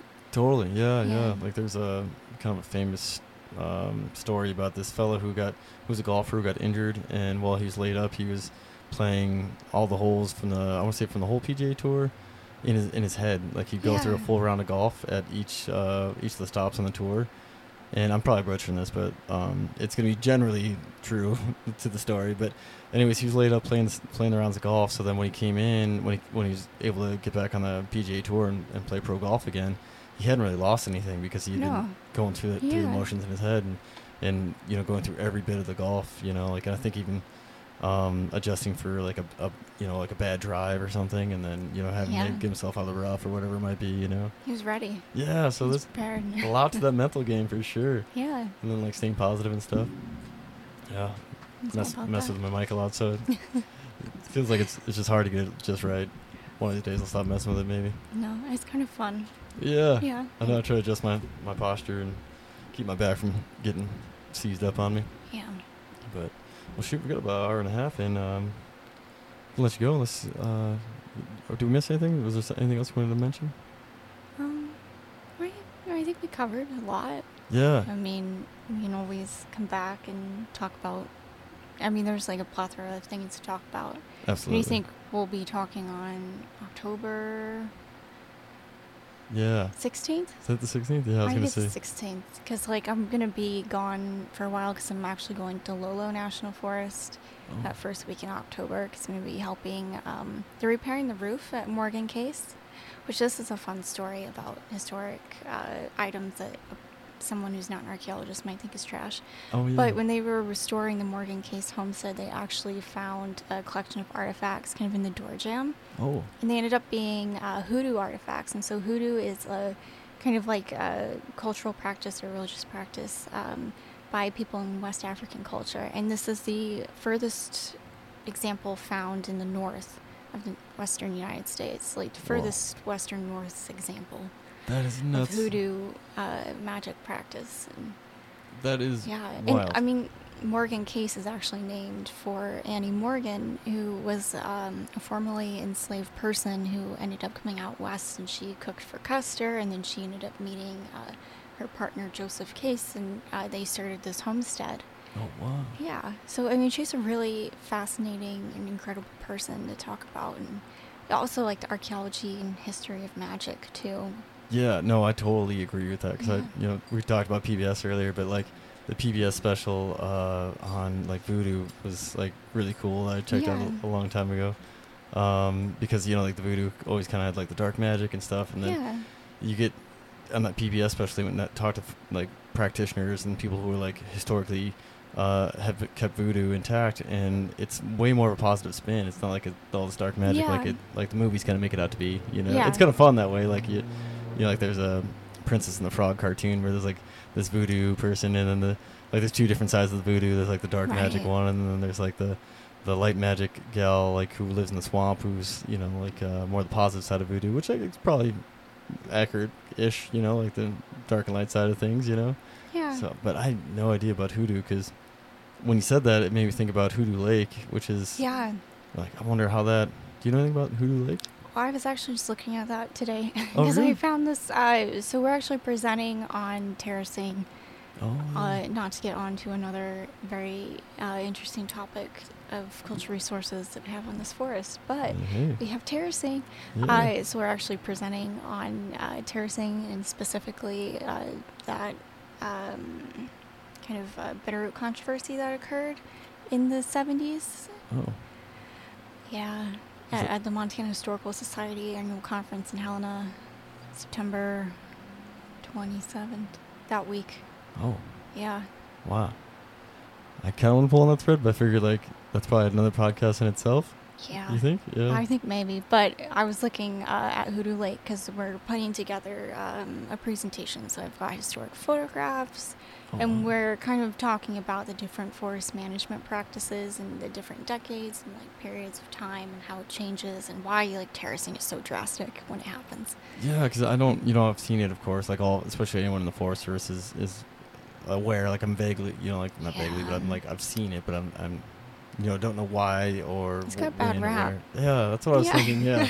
So, like, yeah, don't know much about it, but I just know I know. exists, you know? I don't know everything, but I know a fair amount right now. Yeah. From the presentation. But there are a lot of people who live in the valley that were actually involved in the terracing, and I mean, they're fantastic to speak to because they have a plethora of knowledge to share. Oh, cool. Yeah, that's important. Like, you can get the boots in the ground knowledge and why and what they're doing, you know, that goes a long way for sure. Yeah. Dang, yeah, you're doing some important work. That the Hoodoo Lake thing, and I found out recently about it because I had, like, kind of rescued a old poster, like said something ranger. Yeah, it's in the little cubicle office area. Like, I'll have to show you, but someone taped a picture of, like, an old black and white photo to it, and I didn't, like, mess with it until I was actually, like, moved to my new spot there, my new office there, and so, like, once I finally got it hung, then I pulled the picture off and looked at it. I was like, I think it's called Bill Bell is the name, and he was a ranger. Yeah, he was. Yeah. Yeah. There's a photo of him out at Hoodoo Lake. Oh, really? Yeah. Yeah. So that's how I tracked that down. Wait, so how do you know about this? Just because you're looking up Hoodoo Lake, or? No, we have an archive. So in our curation facility, I mean, we've got artifacts and we've got archives, and within our archive collection is a series of photographs. Has been taken, historic photographs, and one of those is Bell and his adventures at Hoodoo Lake. And then there's another of a young fisherman who's fishing out there. And oh, really? Yeah. Geez, that's cool. Yeah. I wonder if it's the same photo that I have. It might be. We can look. Yeah, we'll have to check it out. Yeah. Yeah. I was going to try to describe it to you, but I would not do very well because I haven't had it up very long, and I didn't really look at it that close. I just kind of flipped it over, looked at the description, then stuck it back to the ranger poster I have. And but it was wild because when I looked up the history of Bill Bell, it came up with Elk Summit Ranger District, and that I think I want to say he's the reason why there was a log mill there for a minute there, and that was in the creek that was fed by Hoodoo Lake, and there were only like a couple months of the year they could use it. And I found a picture of the old mill, and that was really cool, and they used it to build all the structures around there. Yeah, really interesting stuff. It is. And do you know, did they bring the mill in from Hamilton? Because that's what it kind of sounded like. Like they brought it in through Blodgett? Yeah, I think they brought parts of it and then reconstructed it. Yeah, they're at Elk Summit. Yeah, really cool. And I guess there's not anything of it left, really. But I still want to get back there and check it out and just see the spot where it was. Yeah, I mean, we should plan to go out and survey next summer. Because we've kind of entered our reporting phase. So we're no longer doing field stuff for the most part, unless we have, like, something we have to go look at. Yeah, so, like, if something, like, say, like a fire person or, you know, trail or whoever, you know, random public, like, tripped over something that was significant history, historic significance, would that be like a stop what you're doing, go out and investigate and check it out, or? It depends. I mean, it depends on what it is. So we don't necessarily, like, shut projects down just because, like, somebody tripped over a can, but if it's like a Clovis point, I'd probably be like, what? like I'll be there in 5. I gotcha. Yeah, 'cause like my brain goes like Jurassic Park. Like, you know, if they found like something worth, like you said, like Clovis. You know, you'd be Well, like, oh. it's something that, you know, is really rare for us to find. We'll be like running out there. Yeah. But, and not to say that the can's not important, because the can is important, but we do have quite a few examples of a lot of these types of cans that we have in the forest from like the 50s and the 60s and 70s. Yeah. I can imagine, especially from like all the logging days and stuff. It's Yeah. amazing, all the logging litter out there. There's you know, tons.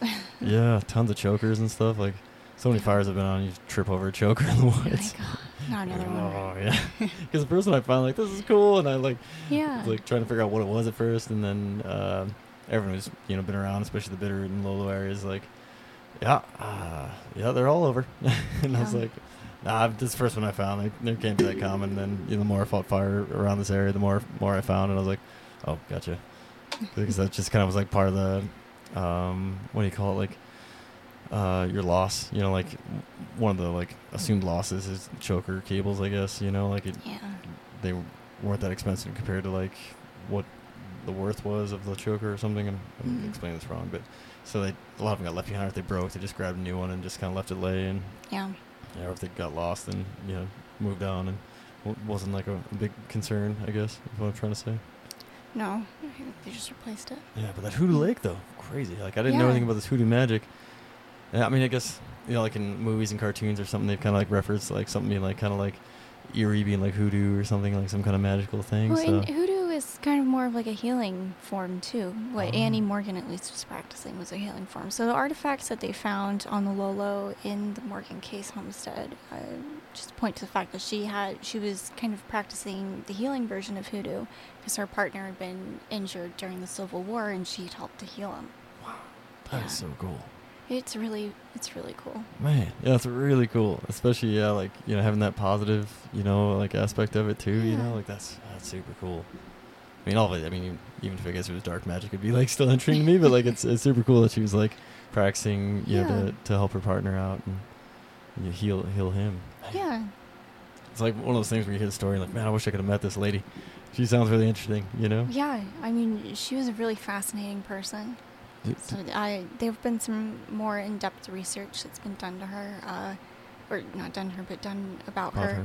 When they were, I think, listing Morgan Case in the National Register. So that nomination form has a lot of information. Oh, wow. Yeah, that's really cool. Is she in any books, or are there books written about her or anything? There are a few that have been written about her. I can kind of give you some titles if you're interested in reading more about her. She was also inducted into the Cowboy Hall of Fame. Really? Yeah. Oh, wow. Yeah. So did she like do rodeo or? I don't think she did rodeo. I think because she was a homesteader. Oh, like that kind of cowboy. Yeah. Like the original cowboy. Oh, jeez. Yeah, for sure. Not just the sport. But the sport, I mean, sport's tough as heck too. But like, yeah, nothing against them at all. No. But yeah, the original cowboy, you know, like that's some real tough stuff. And some people still do it, you know, like my brother helped out with a branding not too long ago where they're still using horses and roping and, you know, still like not using the squeeze chute to brand. So yeah, kind of cool to get some of that traditional stuff in. Yeah. Tough people. Holy cow. It's tough. Yeah, man. I don't know if I would have survived. I feel so soft now. Like back when I was like smoke jumping and stuff, I was like, oh yeah, whatever, you know, another just day's work, and thought I'm old and like not as active, you know. Well, it's different because we're used to kind of our own comforts and we have our own challenges today versus back then. Yeah, totally. I think it's more of a mental battle than it was back then. I mean, there was stuff to be like worried about, but it was more like, you know, you had these things to get done, and, you know, it wasn't as much as like the social medias and all this other outside static. You know, you had your, like, get your firewood, gather your food, water, you know, your house, have your, you know, shelter, and get those things squared away, and then income later on when, you know, when that kind of more mattered in history, I guess. But yeah, a little more simple times, I guess. Well, I mean, you still had like societal pressures. It just wasn't on your phone. In your face. Yeah. Like, maybe it was like in your face, but like you go home and maybe it wasn't as bad. Like your in-laws? Yeah. I don't know. Maybe like not just your in-laws, but like neighbors and stuff. Yeah, totally. Yeah, that's probably always existed. You know, someone's grass is greener kind of deal. But yeah, I don't know. Different Actually, times. don't even use social media. You don't use it? No. No, I didn't until I started this. I did not mess with it because it's just a distraction. You know, like I don't really watch TV. Like we were talking hockey earlier, unless it's like the playoffs and something I'm really interested in. Like even, I guess it'd have to be the team I'm rooting for, like the Hawks, the Blackhawks. Like otherwise, I'd probably won't really pay attention because like you lose like 3 hours of your day. Just staring at a screen watching a sport. So like it's hard for me to allocate that much time towards TV. Yeah. Because I'd rather be doing anything else, like tinkering on this thing or, wrestling out the family or whatever it might be, So, yeah, the distraction. So that's why I was keeping away from having social media. Yeah. I'm surprised, like, you're younger not having any social media. Well, I have social media. I just, like, I don't know how you say it. I didn't delete it, but I just, like, put it on pause after college. Yeah. It's like, I don't know. I mean, once they left college and they was, like, doing professional stuff, I mean, I'm not going to post, like, when we're out on a survey on my Instagram. Like, just did a 12-mile hike into Big Creek. Yeah, but some people might be interested in that. I was more picturing you in the can. Just like selfie. Maybe. But it is also kind of a concern, because you can pull, like, a geotag from a photo. Oh. And, like, some people, like, they are just genuinely interested, and that's why it's so important to, like, go and do podcasts and do a lot of the public outreach activities that we're doing even right now. Yeah. But there are some people that have, like, kind of, I guess, like, a negative or nefarious approach. As far as, yeah. And they will go and, like, loot. And there's a huge issue, especially with rock art sites, of people graffitiing, destroying these very sacred spots and archaeological sites, and then they post a photo on Instagram and tag their handle. Yeah, not good, not smart.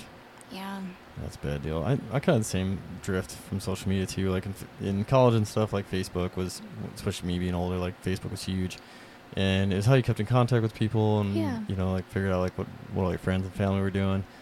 And then, like you said, like after college though, like I got busy doing career and.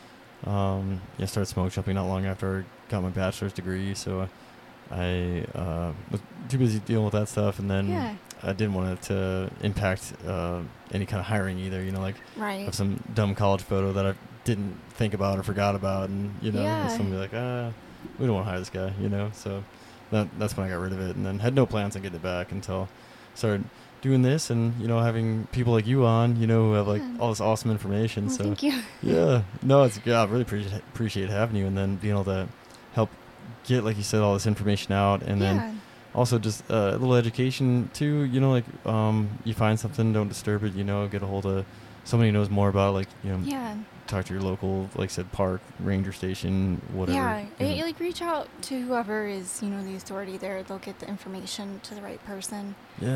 Also for some archaeologists, like some local conferences you can go to and kind of interact with other professionals.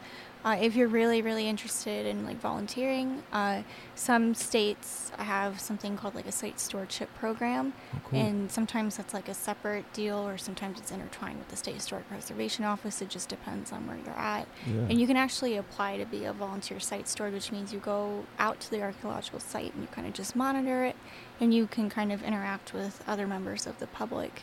And just make sure, like, again, like, it might be a rock art site, and just make sure nobody's, like, running their Instagram handle on, over hundreds of thousands of years of history and ruining it. Oh, what a bad deal. That's so dumb. Yeah. People, But, those opportunities do exist, and I do encourage, like, if you are super interested in archaeology or history, cultural resource management in general, to attend local conferences, especially if you're in school or you're thinking about what you're going to do when you graduate.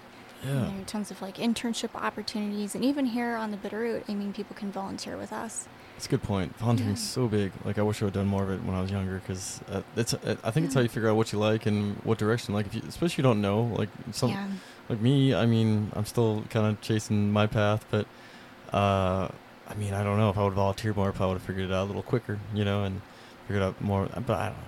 I guess I take that back a little bit, because you evolve as a human, and if you're still trying to like always find something new and exciting, you'll evolve and change and find something else you like down the road. So yeah, and all of your experience kind of culminates into who you are, and that's important too. Yeah, absolutely. And I think that's why like this podcast is doing all right, and people seem to like it because it's doing really good.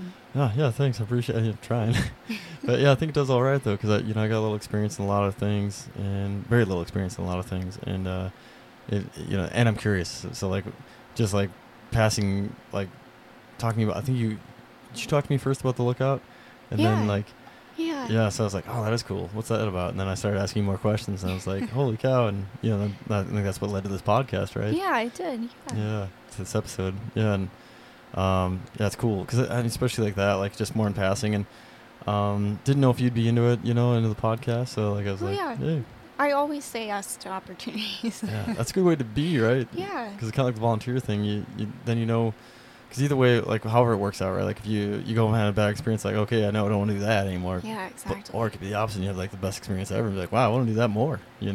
Yeah, I mean, I chose this career path based off an internship that I got really? when I was 19 years old. Oh wow! So I've been working for the federal government since I was 19, like on and off, because I went back to school and then went back. So. Dang, that's awesome. Yeah. Yes, you worked out there, volunteering, and then found your path, and. Yeah, and the internships are pretty cool. So. Yeah, absolutely. Yeah. Man, now you're here doing a Halloween episode with me, talking about the Magruder Massacre. It's awesome. Now I'm an archaeologist for the Bitterroot National Forest. Yeah, even more important. No. No, but it really is though, because like the work you're doing is huge. Like we're talking, and and it's weird because like it kind of incorporates like my ancestors, like my descendants, from the Nez Perce tribe, and so it's kind of cool, because you're kind of like caretaking my history as well, and all of our histories really, we all come from the same place, but. Well, I mean, my job is to serve the communities. I mean, I just want to protect the history and, do the best that I can with the best of my ability, with the best of what I know now based off our methods and technology. Yeah. I'm just doing the thing I think is best, and all I can hope for is that in 50 years when the next archaeologist comes in after me, I've done a good or decent job. Yeah, totally. Like hand it off, and then like trace your stuff back, and like, oh yeah, this is great, and give a good launching point for them, because like I said, as technology and the techniques change, they can go back over and hopefully have some good anchor points from what you said. Yeah.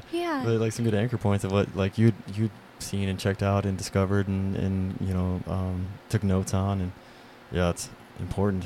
And I guess the last thing I want to we keep going down things. So like every time like you talk about something, it bumps me on something else we'd already talked about, our question I had, and I think we talked about LiDAR for a hot second.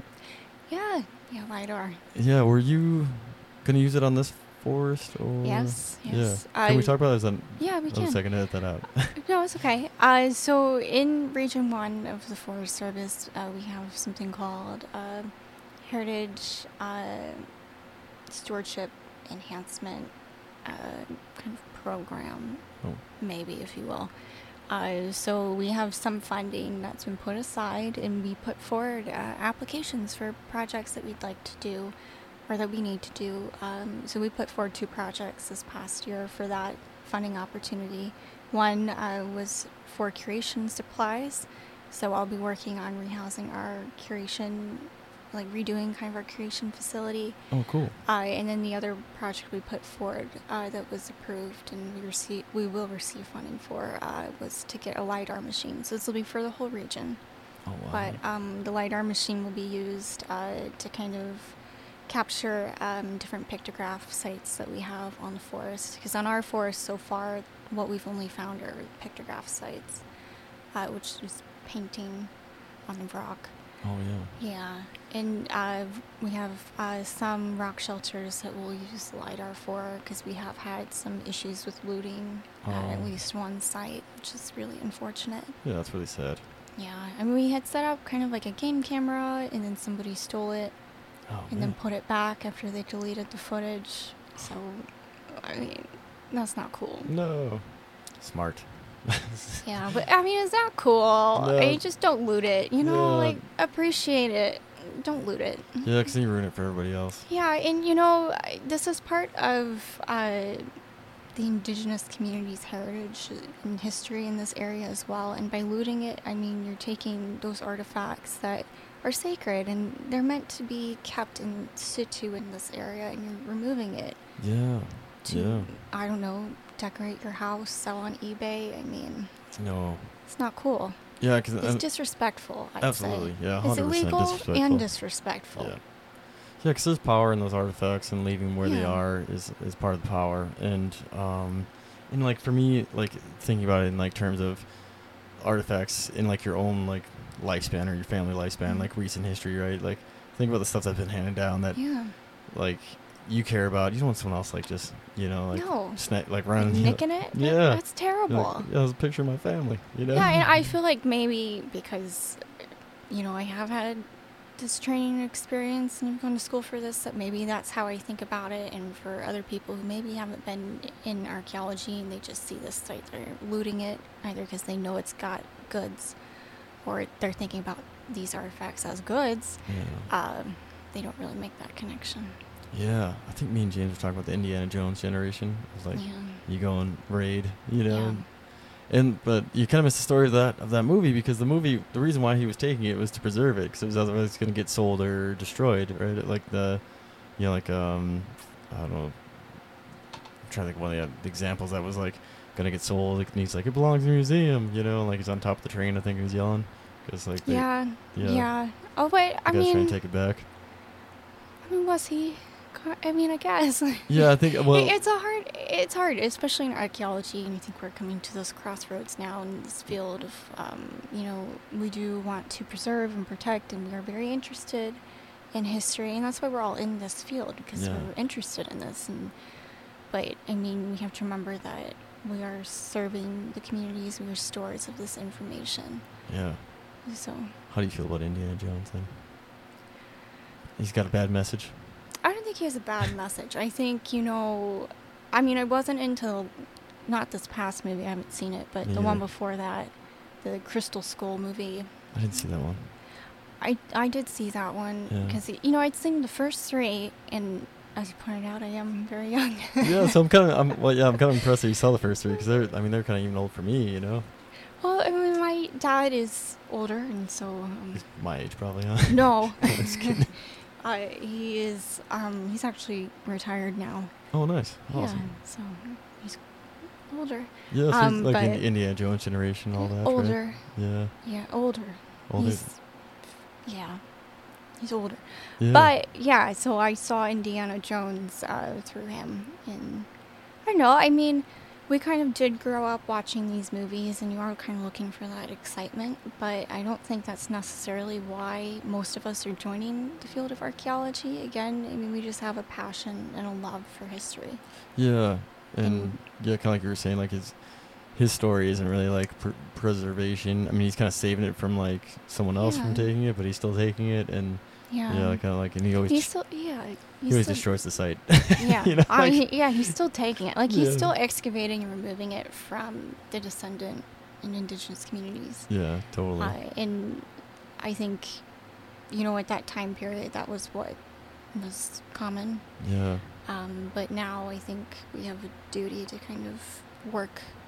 It's a respecting. I mean, to work with the indigenous and descendant communities whose history we're so interested in telling, and so interested in preserving and being stewards of, and kind of figuring out with them like what they're comfortable with in the confines of their culture, and how they would like artifacts displayed and stored. And that's been a huge push in curation world too. That's great to hear too. And I was thinking about this while you were talking too, about like a lot of times when people see like mummies and Egyptians, like they think of like a race that's gone, like Romans or something, where it's like, wouldn't a lot of stuff that you're going through around here, like the tribe is still alive and well. So it's like you're dealing with like their ancestors, like not that far, down the road or in the past, artifacts. So. Yeah, I mean, if you think about it in like the span of time, I mean, it's important, like, so often we say we're dealing or we're working with peoples of the past, but these people are still very much alive, right? Yeah, totally. And I think people miss that when they think, because I think a lot of times they go to like more of like the timeline, the break in the timeline, right? Like the history just stops, and then all of a sudden there's new people. But it's like, well, and the history never stops. No. I mean, it just changes. Yeah. So I mean, you're just always adapting and changing to what's happening around you and your environments and your circumstances. Yeah.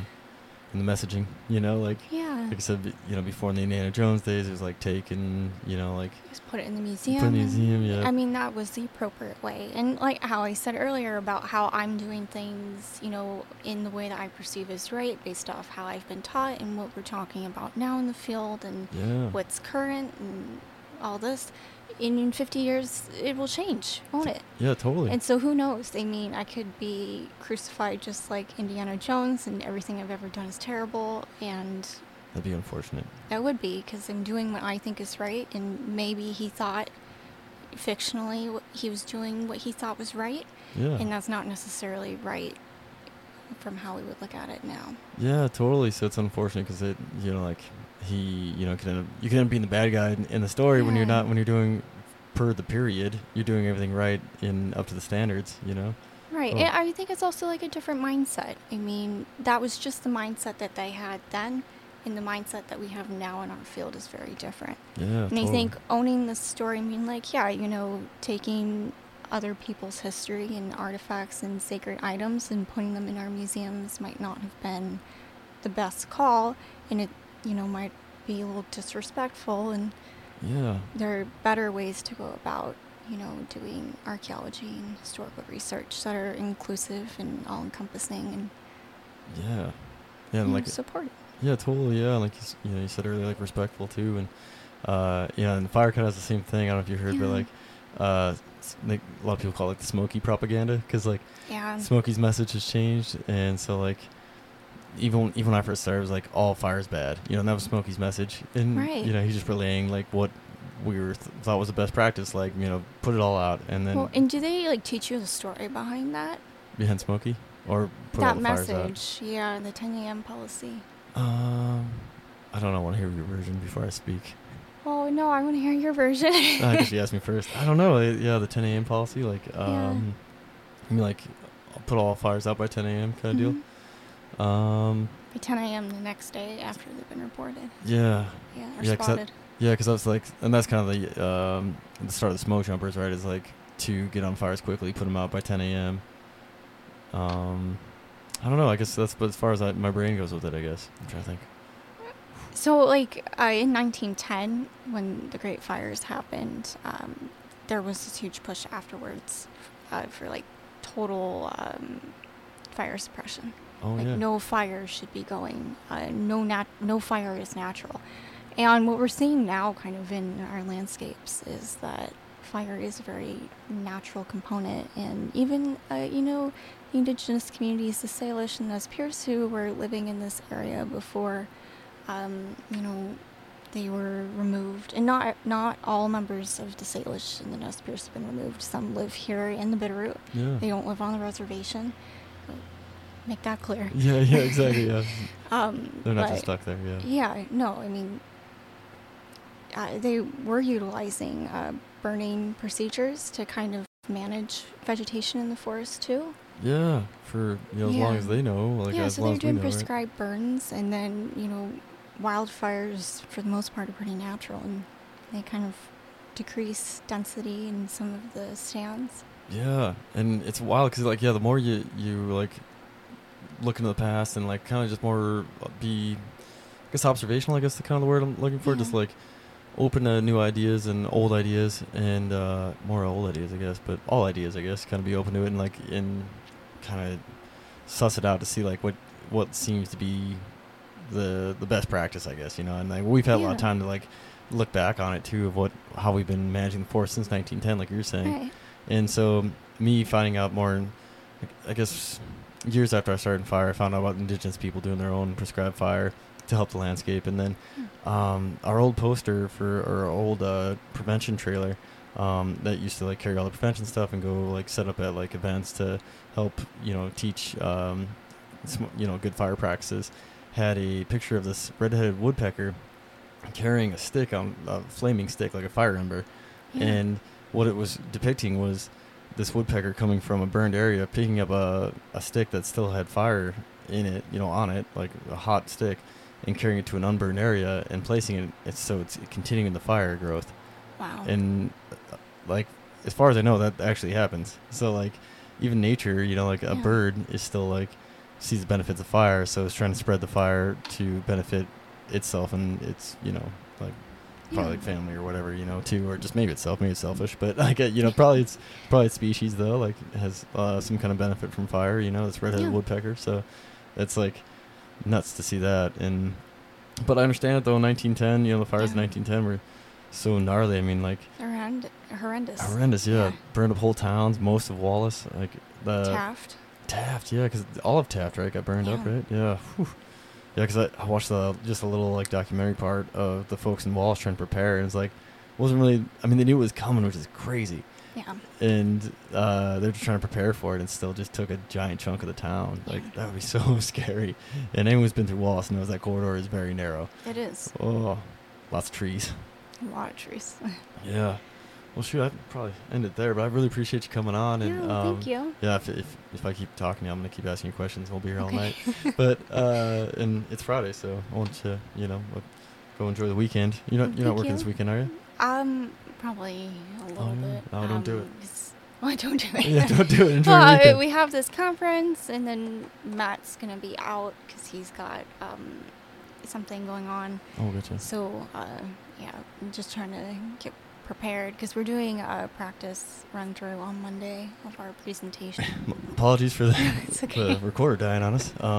But yeah, like I was saying, like really appreciate you coming out and. Thank you. I appreciate the invite, and thank you for allowing me to talk about history and archaeology and everything we do in heritage. Yeah, what's important, I was reloading the barriers you were talking about at the conference, and good luck in the conference, by the way. Thank you. Yeah, like that's super important. Like you were saying, just like recruitment and just spreading the good word of what you guys are doing down here, and really nationally what's going on probably around the world. I mean, that's what's really cool about archaeology. It's like, it's a global thing where it is. I mean, fire kind of is, but not really. So. Well, no, fire is. I mean, there's a lot of different fire suppression techniques and like prescribed burn methods that can be learned from around the world and different, management strategies. Yeah, totally. Yeah, and I guess I don't know enough about it to really speak on it. It's part of it too. Because like you said, especially the prescribed fire, like we mentioned for a minute, just like the indigenous people doing it to help soil and regrowth, and like the serotinous cones, I think is the right word for the cones that come back or open because of fire, and are able to distribute their seeds because of fire coming through. Right. But yeah, well, I'll keep going, so I'll cut myself off. So thanks again, again, Emily. Emily. Save something for the next podcast, right? Yeah, for the next one. Yeah, I'm really looking forward to it, and I hope everyone else is too. We had some teasers out there that we'll get to, and we find out if that was a Friday the 13th. Yeah. So we'll track that down for next time. Next time. Yeah, thanks again. Stay tuned. Yeah, stay tuned, and thanks everybody for tuning in, and I hope you all enjoy. Thank you again.